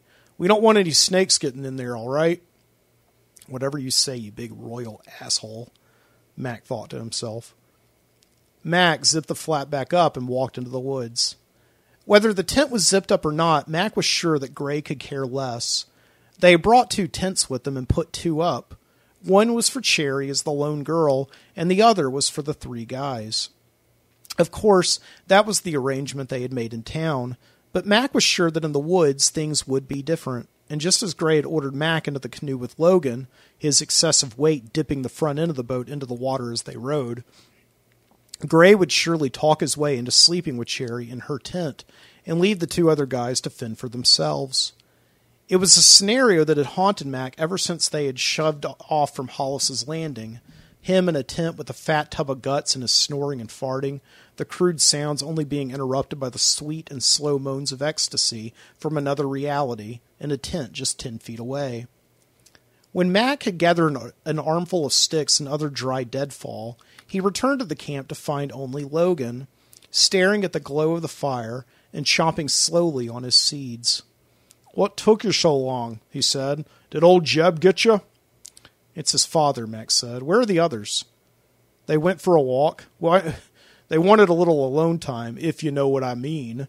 And Logan began making a gesture with the pointer finger of one hand and the knuckle of his other that Mac had to look away from. Mac tossed some wood into the fire and stoked it with the long stick they had been using for stoking all night, and they sat in silence for a while, listening to the frogs croak and the mosquitoes buzz, and the plops in the river. So you're a senior, right? Just graduated, Max said. So how do you know that chick? We went to high school together, Max said, assuming Logan meant Cherry, and also wondering where this doofus in his mind had been all day. This had been territory already well explored. She's pretty hot, huh? Yeah, she's cute. I'm not talking about cute, Padre, Logan said. Cute's for your sister. She's like a 10 on the bone scale, know what I mean? You must suck to see her with Gray. No way you're getting her back now. No way. Gray had found a trail that led up a hill from their campsite at the river. It was overgrown with brush, which Gray took care of with a machete, making wide, sweeping chops while he instructed Cherry to hold the flashlight. Where are we going anyway? She said as he chopped. No place, I guess. Or maybe we want to see where this trail goes. I don't know. I just wanted to be alone for a few minutes. Hold that light steady, will you, babe? They made it to the top of the hill where Cherry pointed the light down and saw that they were standing on top of a ridge and no more trail to guide them. The light went about 15 feet down before it faded into an abyss of deep, bushy darkness. That's some ravine, she said. It's real romantic up here, right, babe? Cherry felt him move against her flannel, lifted up, and then there were his sweaty hands against her skin. You think we want to be getting back? She said. Don't you want to be alone for a minute? You feel good. It's kind of cold. You kidding me? It's humid as shit. Anyway, if you're cold, you know I can keep you warm. I appreciate that. It's just, I'm thinking we should just get back to the other guys. Don't worry about those guys. My boy's a real outdoorsman. Cherry figured he was talking about Logan, the goofball who had screamed like a girl earlier when he lifted up his shirt and saw a nest of gnats on his belly.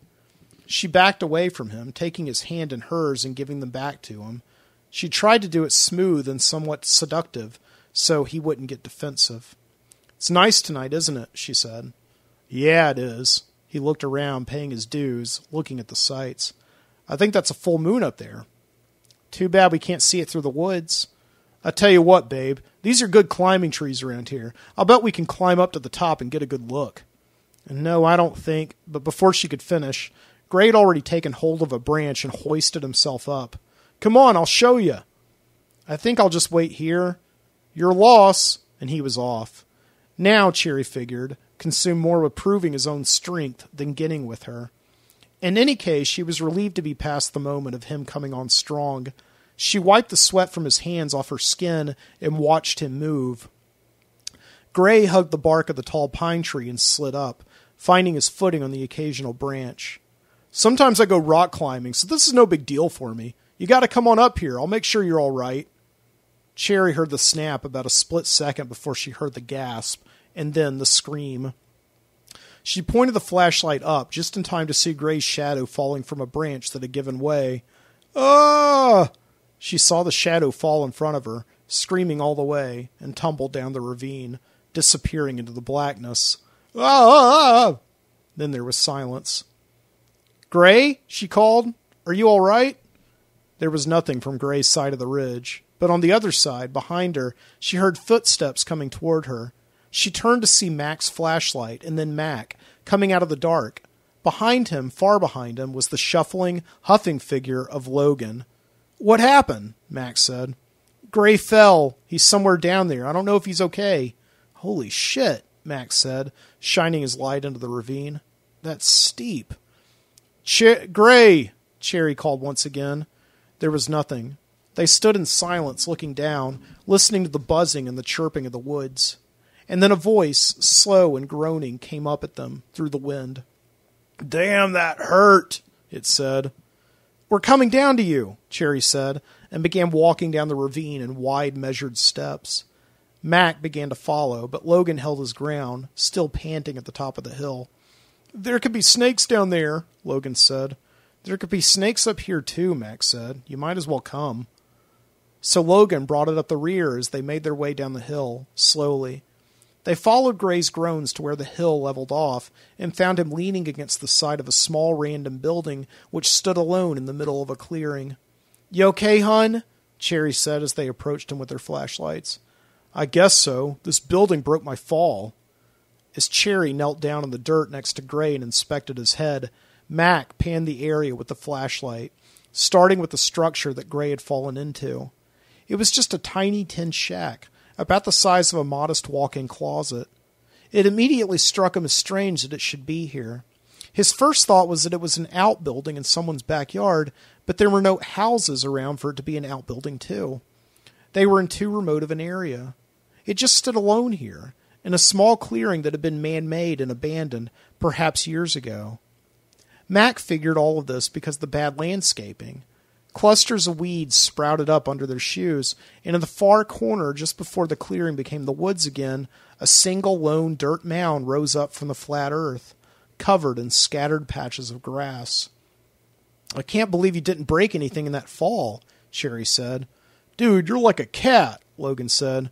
"What can I say?" Gray said, pulling himself up and temporarily losing his balance, falling into Cherry, who caught him and then set him standing again by himself.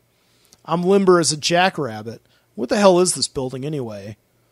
"I don't know," Max said. "Looks like someone's work shed." "It's too small to be a work shed," Gray said, "unless all they got in there's a hammer." "Maybe it's Jeb's house," Logan said. Cherry could hear the nervous choke in his throat.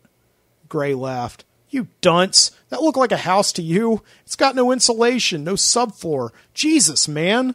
"Sorry, bro. I was just thinking out loud." "Well, don't." Cherry watched Gray grab the back of his head and massage the knot she had felt under his thick blonde hair. She figured he was just in pain and he didn't mean the outburst. Still, she felt bad for Logan, who backed off from Gray like a wounded puppy. "Mac, do you know who owns this land?" Cherry said, changing the subject. Nobody, I don't think. I think it belongs to the county. They annexed the land within a quarter of a mile of both sides of the river, so unless it's some utility shack, like maybe an access panel or something, I don't know why it should be here." "An access panel to what?" Gray said. Tunnels, maybe, sewers. But there shouldn't be any sewers under us, not out here." "Well, there's only one way to find out. Let's open the sucker." Before any of them could tell him otherwise, Gray found the door on the other side of the tin shack and turned the knob. To everyone's surprise, it opened, and it was probably the first time in a long time that it had been opened. Gray pulled against the rusted metal with his fingers, the base of the door buried in several thick inches of hard, compacted dirt. Max stepped forward with the light and gasped as he saw what was inside. It was a gate leading down into the ground. It had come detached from its top hinges and hung leaning against the wall of the shed, creating a small, unobstructed passage in the earth. "Of course," Max said. "I don't know why I didn't figure it before."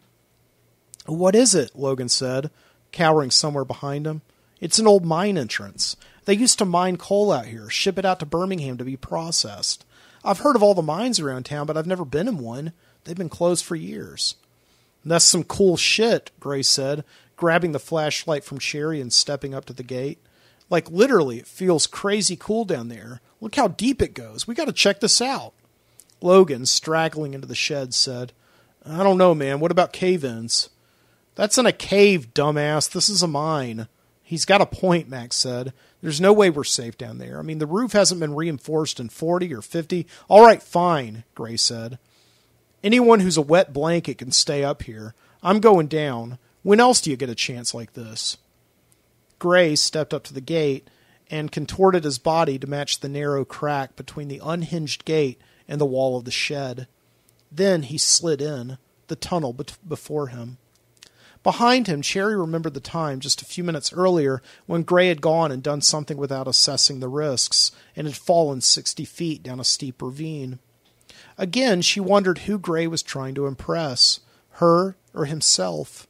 Or maybe it was that mysterious macho alpha male bullshit where the guy wasn't trying to impress anybody and instead trying to prove to the universe that he was the first and only guy in human history to come along and prove that he is indestructible.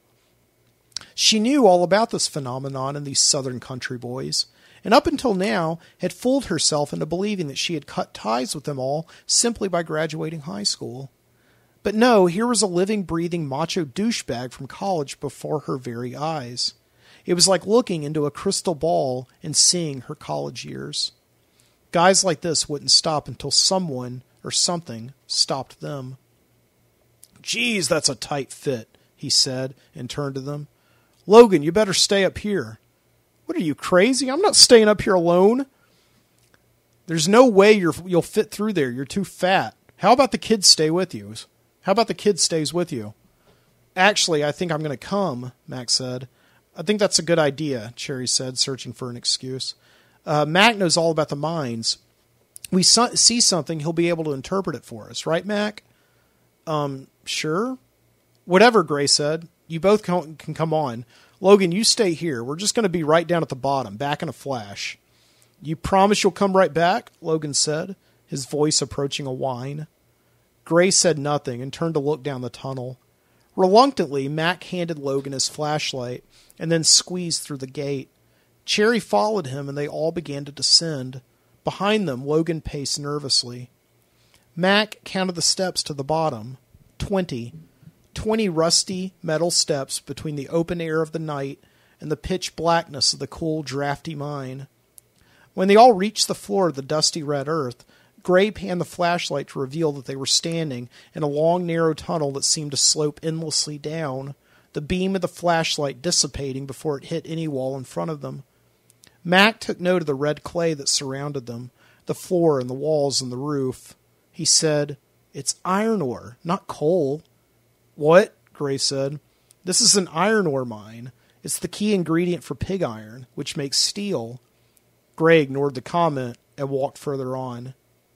As they walked, Cherry noticed tunnels to her left and right, spread out about every 20 feet or so. Gray threw the light into them as they went, and they lit up large, hollow rooms of red dirt, which seemed to sparkle in the darkness. Every so often in the walls were small holes that looked like they had been drilled long ago, and there were natural columns of the glittering red rock, which Cherry assumed were the only supports keeping the roof from falling down on them. "It's like a beehive," she said, her voice bouncing off the walls and echoing all the way down. "I think what they did," Max said, "is tunnel down a bit at a time, making these rooms as they went along so they could extract the iron ore. Those holes are where they must have put the dynamite." "Sounds dangerous," Cherry said. Mac heard a touch of romance in her voice, and he was sure of it that Cherry was glad he was here. He had to admit that he was as impressed with himself as she maybe was of him at this moment. He was surprised how much he could tell from the mine by just looking around. He had no idea if any of his assumptions were right, but he was sure that right now he was the smartest person in this mine. "Hey!" A voice came from the way they had come, up the steps and before the gate. "You guys almost done down there?" "What a wimp," Gray said, and he began to holler back to Logan, but Max stepped in front of him. "Don't!" he whispered. "You yell and it could bring the roof down." Gray looked down to find that Mac, in his urgency, had put his hand on his shoulder in a motion of stopping Gray's next move. And then Gray looked up, and the two locked eyes. Max saw that Gray was not giving him a look of gratitude, but a challenge, and being slightly wounded. And the guy had no intention of breaking off his eye contact until his challenger did first. "You guys, look!" Cherry, next to them, had her eyes on something that the flashlight had landed on. To Gray's satisfaction, Mac turned to her, and then they all followed the light to find a dirty, dusty welcome mat lying at the entrance to one of the antechambers, about 10 feet in front of them. They stepped forward, and Mac lifted it out of the earth, where it had been encrusted by years of dirt, grime, and erosion. "What do you suppose this is doing here?" Max said to himself. "Oh my God," Cherry said behind him, and she took Gray's hand and lifted it up, shining the flashlight on the room before them. They must have stared for a full minute with their eyes wide open, never blinking, not to miss any of it. Before them was a couch, covered in red dust, its fabric peeled to reveal the mildewed foam underneath. Next to the sofa was a decrepit recliner, its upholstery also ragged and scarred, and in front of both of them was a coffee table. It was a complete living room set, like a Price is Right showcase showdown from hell, Mac thought. They walked closer in and followed their eyes around the antechamber with the flashlight. There were bookshelves against the wall, stocked as a complete library, fiction and nonfiction, periodicals, and oddly, Cherry noticed, medical journals. There were wooden runner tables and footstools, their paint and fabric in bad to terrible condition. There was a king-size bed complete with tables on either side. In one corner, Max saw another smaller chair, and next to it, a child's record player. The portable kind you could close and carry around like a suitcase. It was decorated with Mickey and Goofy and other Disney characters, and it was plugged into a metal converter box, which in turn was plugged into a battery. "This isn't a mine," Max said. "It's a house." On the coffee table, Cherry noticed an orgy of magazines scattered about. Cosmopolitan and Vogue, the New England Journal of Medicine, Mad Magazine, none of them less than 5 years old. Her eyes took particular note of one Highlights for Children issue. It was the magazine that, up until now, Cherry had forgotten all about. She had forgotten how she used to relish highlights and the mazes and word searches and other activities she did with a crayon. It was the only thing that, as a kid, had made the orthodontist office bearable. Gray continued scanning the flashlight around the room to scope out any corners or objects they had yet to pick up. "Wonder where the bathroom is," he said. Suddenly, his light caught a moving object on the roof. He focused his light and recoiled as he saw a bat. It was sleeping, but it nevertheless made him jump back. "Oh my God," Max said. "Cherry, come look at this." He had found something on one of the bookcases. Joining him, they saw that Mac was holding something in his hands, a picture frame. Cherry immediately brought her hands up to her mouth, as if for keeping all the breath from escaping. Mac also seemed to be in shock. Gray, however, stood confused by the picture, which was a black and white picture of a family seemingly clipped out of a newspaper. The father, presumably, was dressed in black slacks and a white lab coat, and his wife and young son were respectively dressed in a dress and suit. They stood in front of a store with a sign on top that said, "Callahan's Drug and Soda." "It's the Callahan family," Max said. "I don't believe it." "Who the hell's the Callahan family?" Gray said. "Everybody in town knows about them," Cherry said, and pointed to the little boy. "That's David. Remember, Mac? He was in 2nd grade with us before." "Will somebody fill me in here?" Gray said. Now his voice was approaching a whine similar to Logan's. He began backing up from them, taking the light off the photo and showing them that he still had some power down here, in the dark mine. "Everybody in Viscauga knows about the Callahans," Cherry said. "Hugh Callahan owned the pharmacy on Stanton Street about 15 years ago. His son David went to elementary school with me and Mac, but then his dad took him out to homeschool him. Hugh had a reputation in town for being an asshole," Max said, finishing the thought. "I was going to say control freak," Cherry said. "But yeah, I guess you can say that also. At first, he seemed to be all right. He moved his family to Viscauga and bought the store within the week. It started out as a really nice place. I remember my dad taking me there every Saturday to get an ice cream soda, but then Hugh shut down the soda fountain. He said it was bad for our health and that Americans eat too much sugar." "He's got a point there," Gray said. "After a while, it got to the point where you couldn't walk in the drugstore without Hugh Callahan judging you for something or shaming you. He'd scold people for buying cigarettes, or tell people they shouldn't eat so much junk food. My mom told me once that she walked in with a prescription, and he told her the big drug companies are secretly making us all sick, like they're constantly inventing new illnesses to distract us from the things that are really dangerous. She was like, 'What business is it of yours? Just give me my stupid pills.'" As Cherry told Gray the story that Mac had heard many times before from the people in town, from the parents and teachers and kids around the backyard bonfire, he used the shaky light to scan the bookshelf on which the photographs sat. He noticed that wedged in between a series of great illustrated classics was a stack of spiral-bound notebooks. He picked up one from the bottom of the pile, which smelled musty and felt damp. Flipping through the yellowed pages, he saw that it was a picture journal. There were no dates above any of the drawings, but Max saw that they definitely told a chronological story. The pictures began as scribbles in a child's hand. A mother, father, and child stick figure standing outside a big box, which Mac assumed was Callahan's Drug and Soda. Then the stick figures were standing outside a hole, which Mac figured was the mine. Then the stick figures went on several daily adventures, from hunting and gathering with rifles and traps, and the mother stick figure teaching the child stick figure at a blackboard. Mac rifled through more of the journals as somewhere, seemingly far away, Cherry talked. Slowly, over time, the drawings became better and more detailed, and the child stick figures matured. It grew in size, flesh, and muscle tone. It trapped rabbits and played in the river with its parents. And he got in trouble, with his father most of all from the look of it. There were plenty of drawings of the father, increasingly looking more like Hugh Callahan in the photo, with sinister features.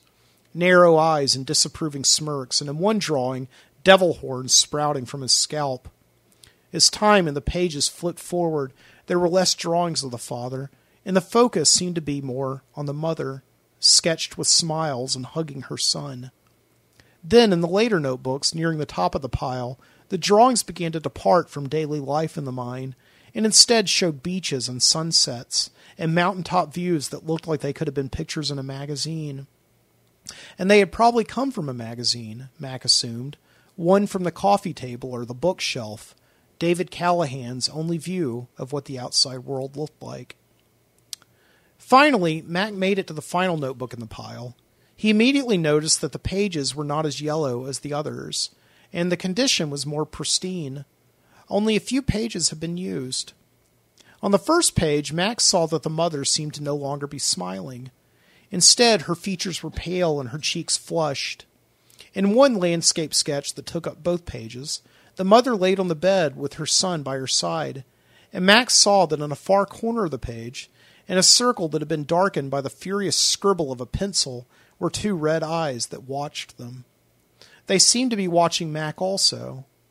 And out of the scribbled blackness was a dialogue bubble.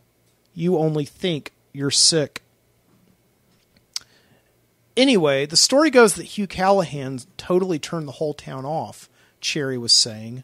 He apparently used to go to city council meetings and tell everybody that they were all going to die if they didn't take their health more seriously. He tried to get them to ban sodas and quarantine themselves for 2 weeks if they left town and came back. So pretty soon, I guess he got to them. They stopped coming into his store and buying things from him. "You mean the idiots in your town actually believed him?" Gray said, laughing. "No, not that," Cherry said. "It's just that nobody wanted to hear it anymore. They started going to Pell City to buy their drugs. And then one day, people woke up and Callahan's food and drug was closed. He just moved out and left everything behind. The family disappeared, and nobody ever found out what happened to them. Until now," Mac mumbled, barely loud enough for the others to hear. "It's weird," Cherry said, "but since he moved out all those years ago, no other business has ever moved into that building. Mac, do you ever remember anything else going in there?" If he heard her, Mac didn't show it. He flipped slowly from page to page of the final notebook of David Callahan. His sketches showed the father with an eyedropper, dropping bits of a liquid into a cup, and then giving it to the mother to drink. And then there was the next page, which showed the father and son outside, the son with the rifle, presumably for hunting, but aiming it at his father.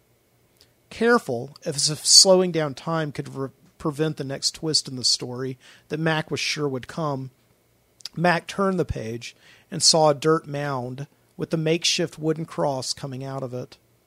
"All the other stores in town do fine on Stanton Street, but they've never been able to fill that one," Cherry said. "It's like it's cursed or something." "They're dead," Mac said. They looked up at Mac, Gray throwing the light off the notebook and spotlighting his face. They saw that he was pale, as if all the air had been sucked out of his flesh. "What are you talking about, bro?" Gray said. "Give me the flashlight," Mac said. "No way, man, it's mine," but Mac was off. He took the flashlight from Gray and ran out of the room. He stuffed the final notebook in his back pocket and with his free hand took Cherry's. "Come on," he said to her. She ran with him down the tunnel and up the stairs. Gray ran behind them, trying to keep up. At the top of the stairs, they were greeted by Logan's flashlight, bouncing nervously off the walls of the shed. "Thank God," he screamed as they wedged through the gate. "What took you guys so long? You know I'm dropping loads up here waiting for you sons of guns." Ignoring his bitching, they followed Mac outside the shed, where he ran with his light to a single wide mound rising out of the weeds and bushes. Mac fell on top of it and began to dig furiously through the dirt. What is it? Cherry said. I thought it was weird when we first came out here, Max said through his huffing and panting. Weird that a mound would just randomly be here. It's like a cemetery or something, which is what it is. With one last sweep of his hands, Mac leaned back from the mound and just sat looking at what he had unearthed. The others looked with him and saw 2 wooden makeshift crosses. They had been pushed over by years of wind and covered by erosion, and now they laid exposed in the dirty earth, marking the final resting places of Hugh and Susan Callahan. Mac took the notebook out of his back pocket, opened it up, and handed it to Cherry. He brought them down here so they wouldn't get sick, Max said, catching his breath. They never left town. They were here all along. How did they die? Cherry said. It's in the notebook. His wife got sick, which is the number one thing that Hugh couldn't deal with. I guess he didn't want some virus or cancer killing her. If anybody was going to kill her, he was going to do it himself. David killed his father, Cherry said. She had found the page where David had aimed the rifle at his father, and then the next page where he buried his body. And then she flipped to the next page, which portrayed the mother, Susan, lying on the bed, her eyes closed, and a scribbled R.I.P. above it. And that was all. The rest of the pages were blank. He was trying to protect her from the man who was protecting them, Cherry said. So where's the kid? Gray said. I have no idea, Max said. He stood up and joined them, looking at the grave. He's not here anymore, that's for sure. I guess he finally got out. He's out there somewhere. They stood there with Mac in silence, listening to the crickets and frogs, the wind coming through the trees, and observing the silence of the earth. Finally, after a couple of minutes, Gray checked his watch and announced he was going back to camp if anyone wanted to join him. He took the flashlight from Logan, and Logan followed him, with great difficulty, up the steep hill and back to the river. They walked to the camp in 2 groups, Gray and Logan huffing through the woods, unable to get back fast enough, and Mac and Cherry far behind them, taking their time. So what are we going to do? Cherry said. I guess we'll have to stay the night, and in the morning go tell Sheriff Arquette. Man, nobody's ever going to believe this. They'll believe it when they see it, she told him. When they reached the river, the fire was on its last flames. Logan immediately went to his tent and crawled in, plomping his fat body down in his sleeping bag and snoring within seconds. Gray went in next to him and grabbed some supplies, his toothbrush and pillow and sleeping bag, and then he began to head for Cherry's tent, but she stopped him. What are you doing? I'm going to bed. What's it look like? Yeah, but that's not your tent. Yeah, it is. I brought the damn thing. But you said you were sleeping in the other tent with the guys. Well, yeah, but come on, baby. Night, hun, she said. Gray turned around the way he came, but then stopped short of his sleeping quarters and looked back at Mac. You coming, kid? No, he's not, Cherry said, and then she looked at Mac. Do you mind? Mac, pretending to mull it over, said, No, it's no big deal. I can sleep wherever you... And Cherry went back to the tent, leaving Mac and Gray alone. They looked at each other for a long while, Max seeing the challenge that it was. Finally, Gray broke off contact and turned back to his tent. Gray fought his way around Logan's long, wide body, which had fallen without consideration into the center of the tent, completely catatonic. He fought with his sleeping bag and pillow. He fought for a long time to get comfortable. And then he covered his nose and his mouth. The tent already smelled of southwestern fart. And then in the darkness and silence of the evening, he heard a shuffling next to him in the tent, and a moaning. That wasn't cool, you know, Logan mumbled. What are you talking about? You looking back at me and not saying nothing? I have no idea what you're talking about. Go back to sleep. When you were down there in the mine and I asked if y'all were coming back, Logan said, and you just looked up at me from the bottom of the stairs, you didn't say anything back. That wasn't cool. I didn't say anything because I didn't want to yell and cause a cave-in, you dingleberry. And anyway, I wasn't at the bottom of the steps. I was down in the tunnel. No way. I saw you at the bottom of the steps. You just looked back at me. I saw your eyes. You stared at me. And then you went off without saying nothing. When Mac unzipped the flap in the morning to walk into the woods and pee, he noticed that the fire was still smoldering and the other tent was gone, along with one of the canoes. He called to Cherry, who groggily moped outside, and woke up instantly when she saw that they had been left out here. "I'm sorry he left," Max said. "I know you liked him." No, he was trash," she said.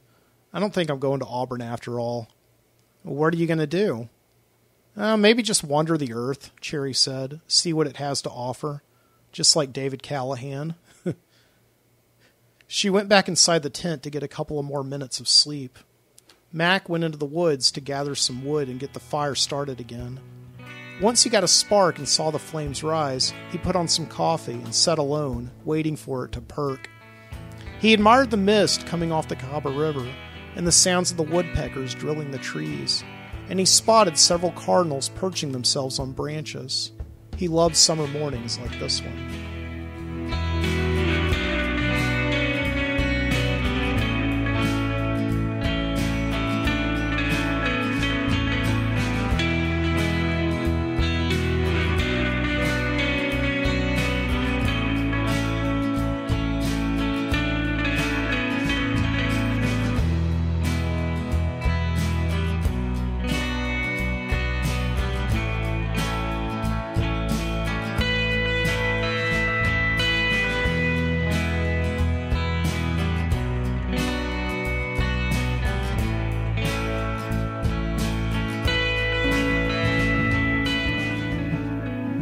Well, whew, out of breath there. Really admire what those guys over at Audible.com do.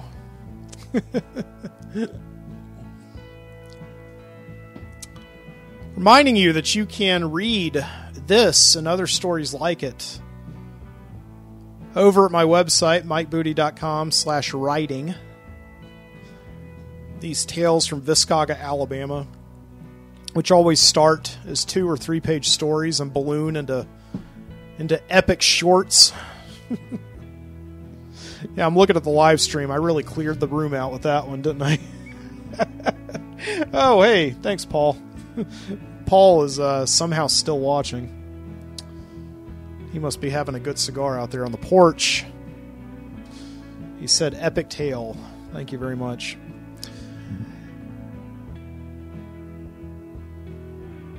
Well, from Birmingham, Alabama, this has been your Midnight Citizen Show. Thank you so much for joining me here tonight for a nice, epic, long show. I think actually shorter than last week's show, somehow. I don't know. By probably about a minute or so. Once again, I'm over at mikebooty.com /The Midnight Citizen. You can also check me out at Twitter, which I'm never there, but you can check me out anyway. At Mike Booty. Instagram, Mike Booty. Facebook.com /The Midnight Citizen. I'm everywhere. That's what I'm trying to say. Subscribe to me on your favorite podcast app of choice.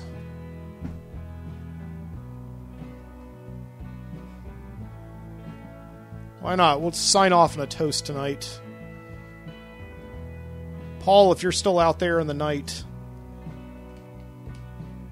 drinking your Maker's Mark, I think we left a little bit of it the other night. Maybe you guys still have some of it left. Here's one to you, buddy. Thank you for staying up with me through this whole thing.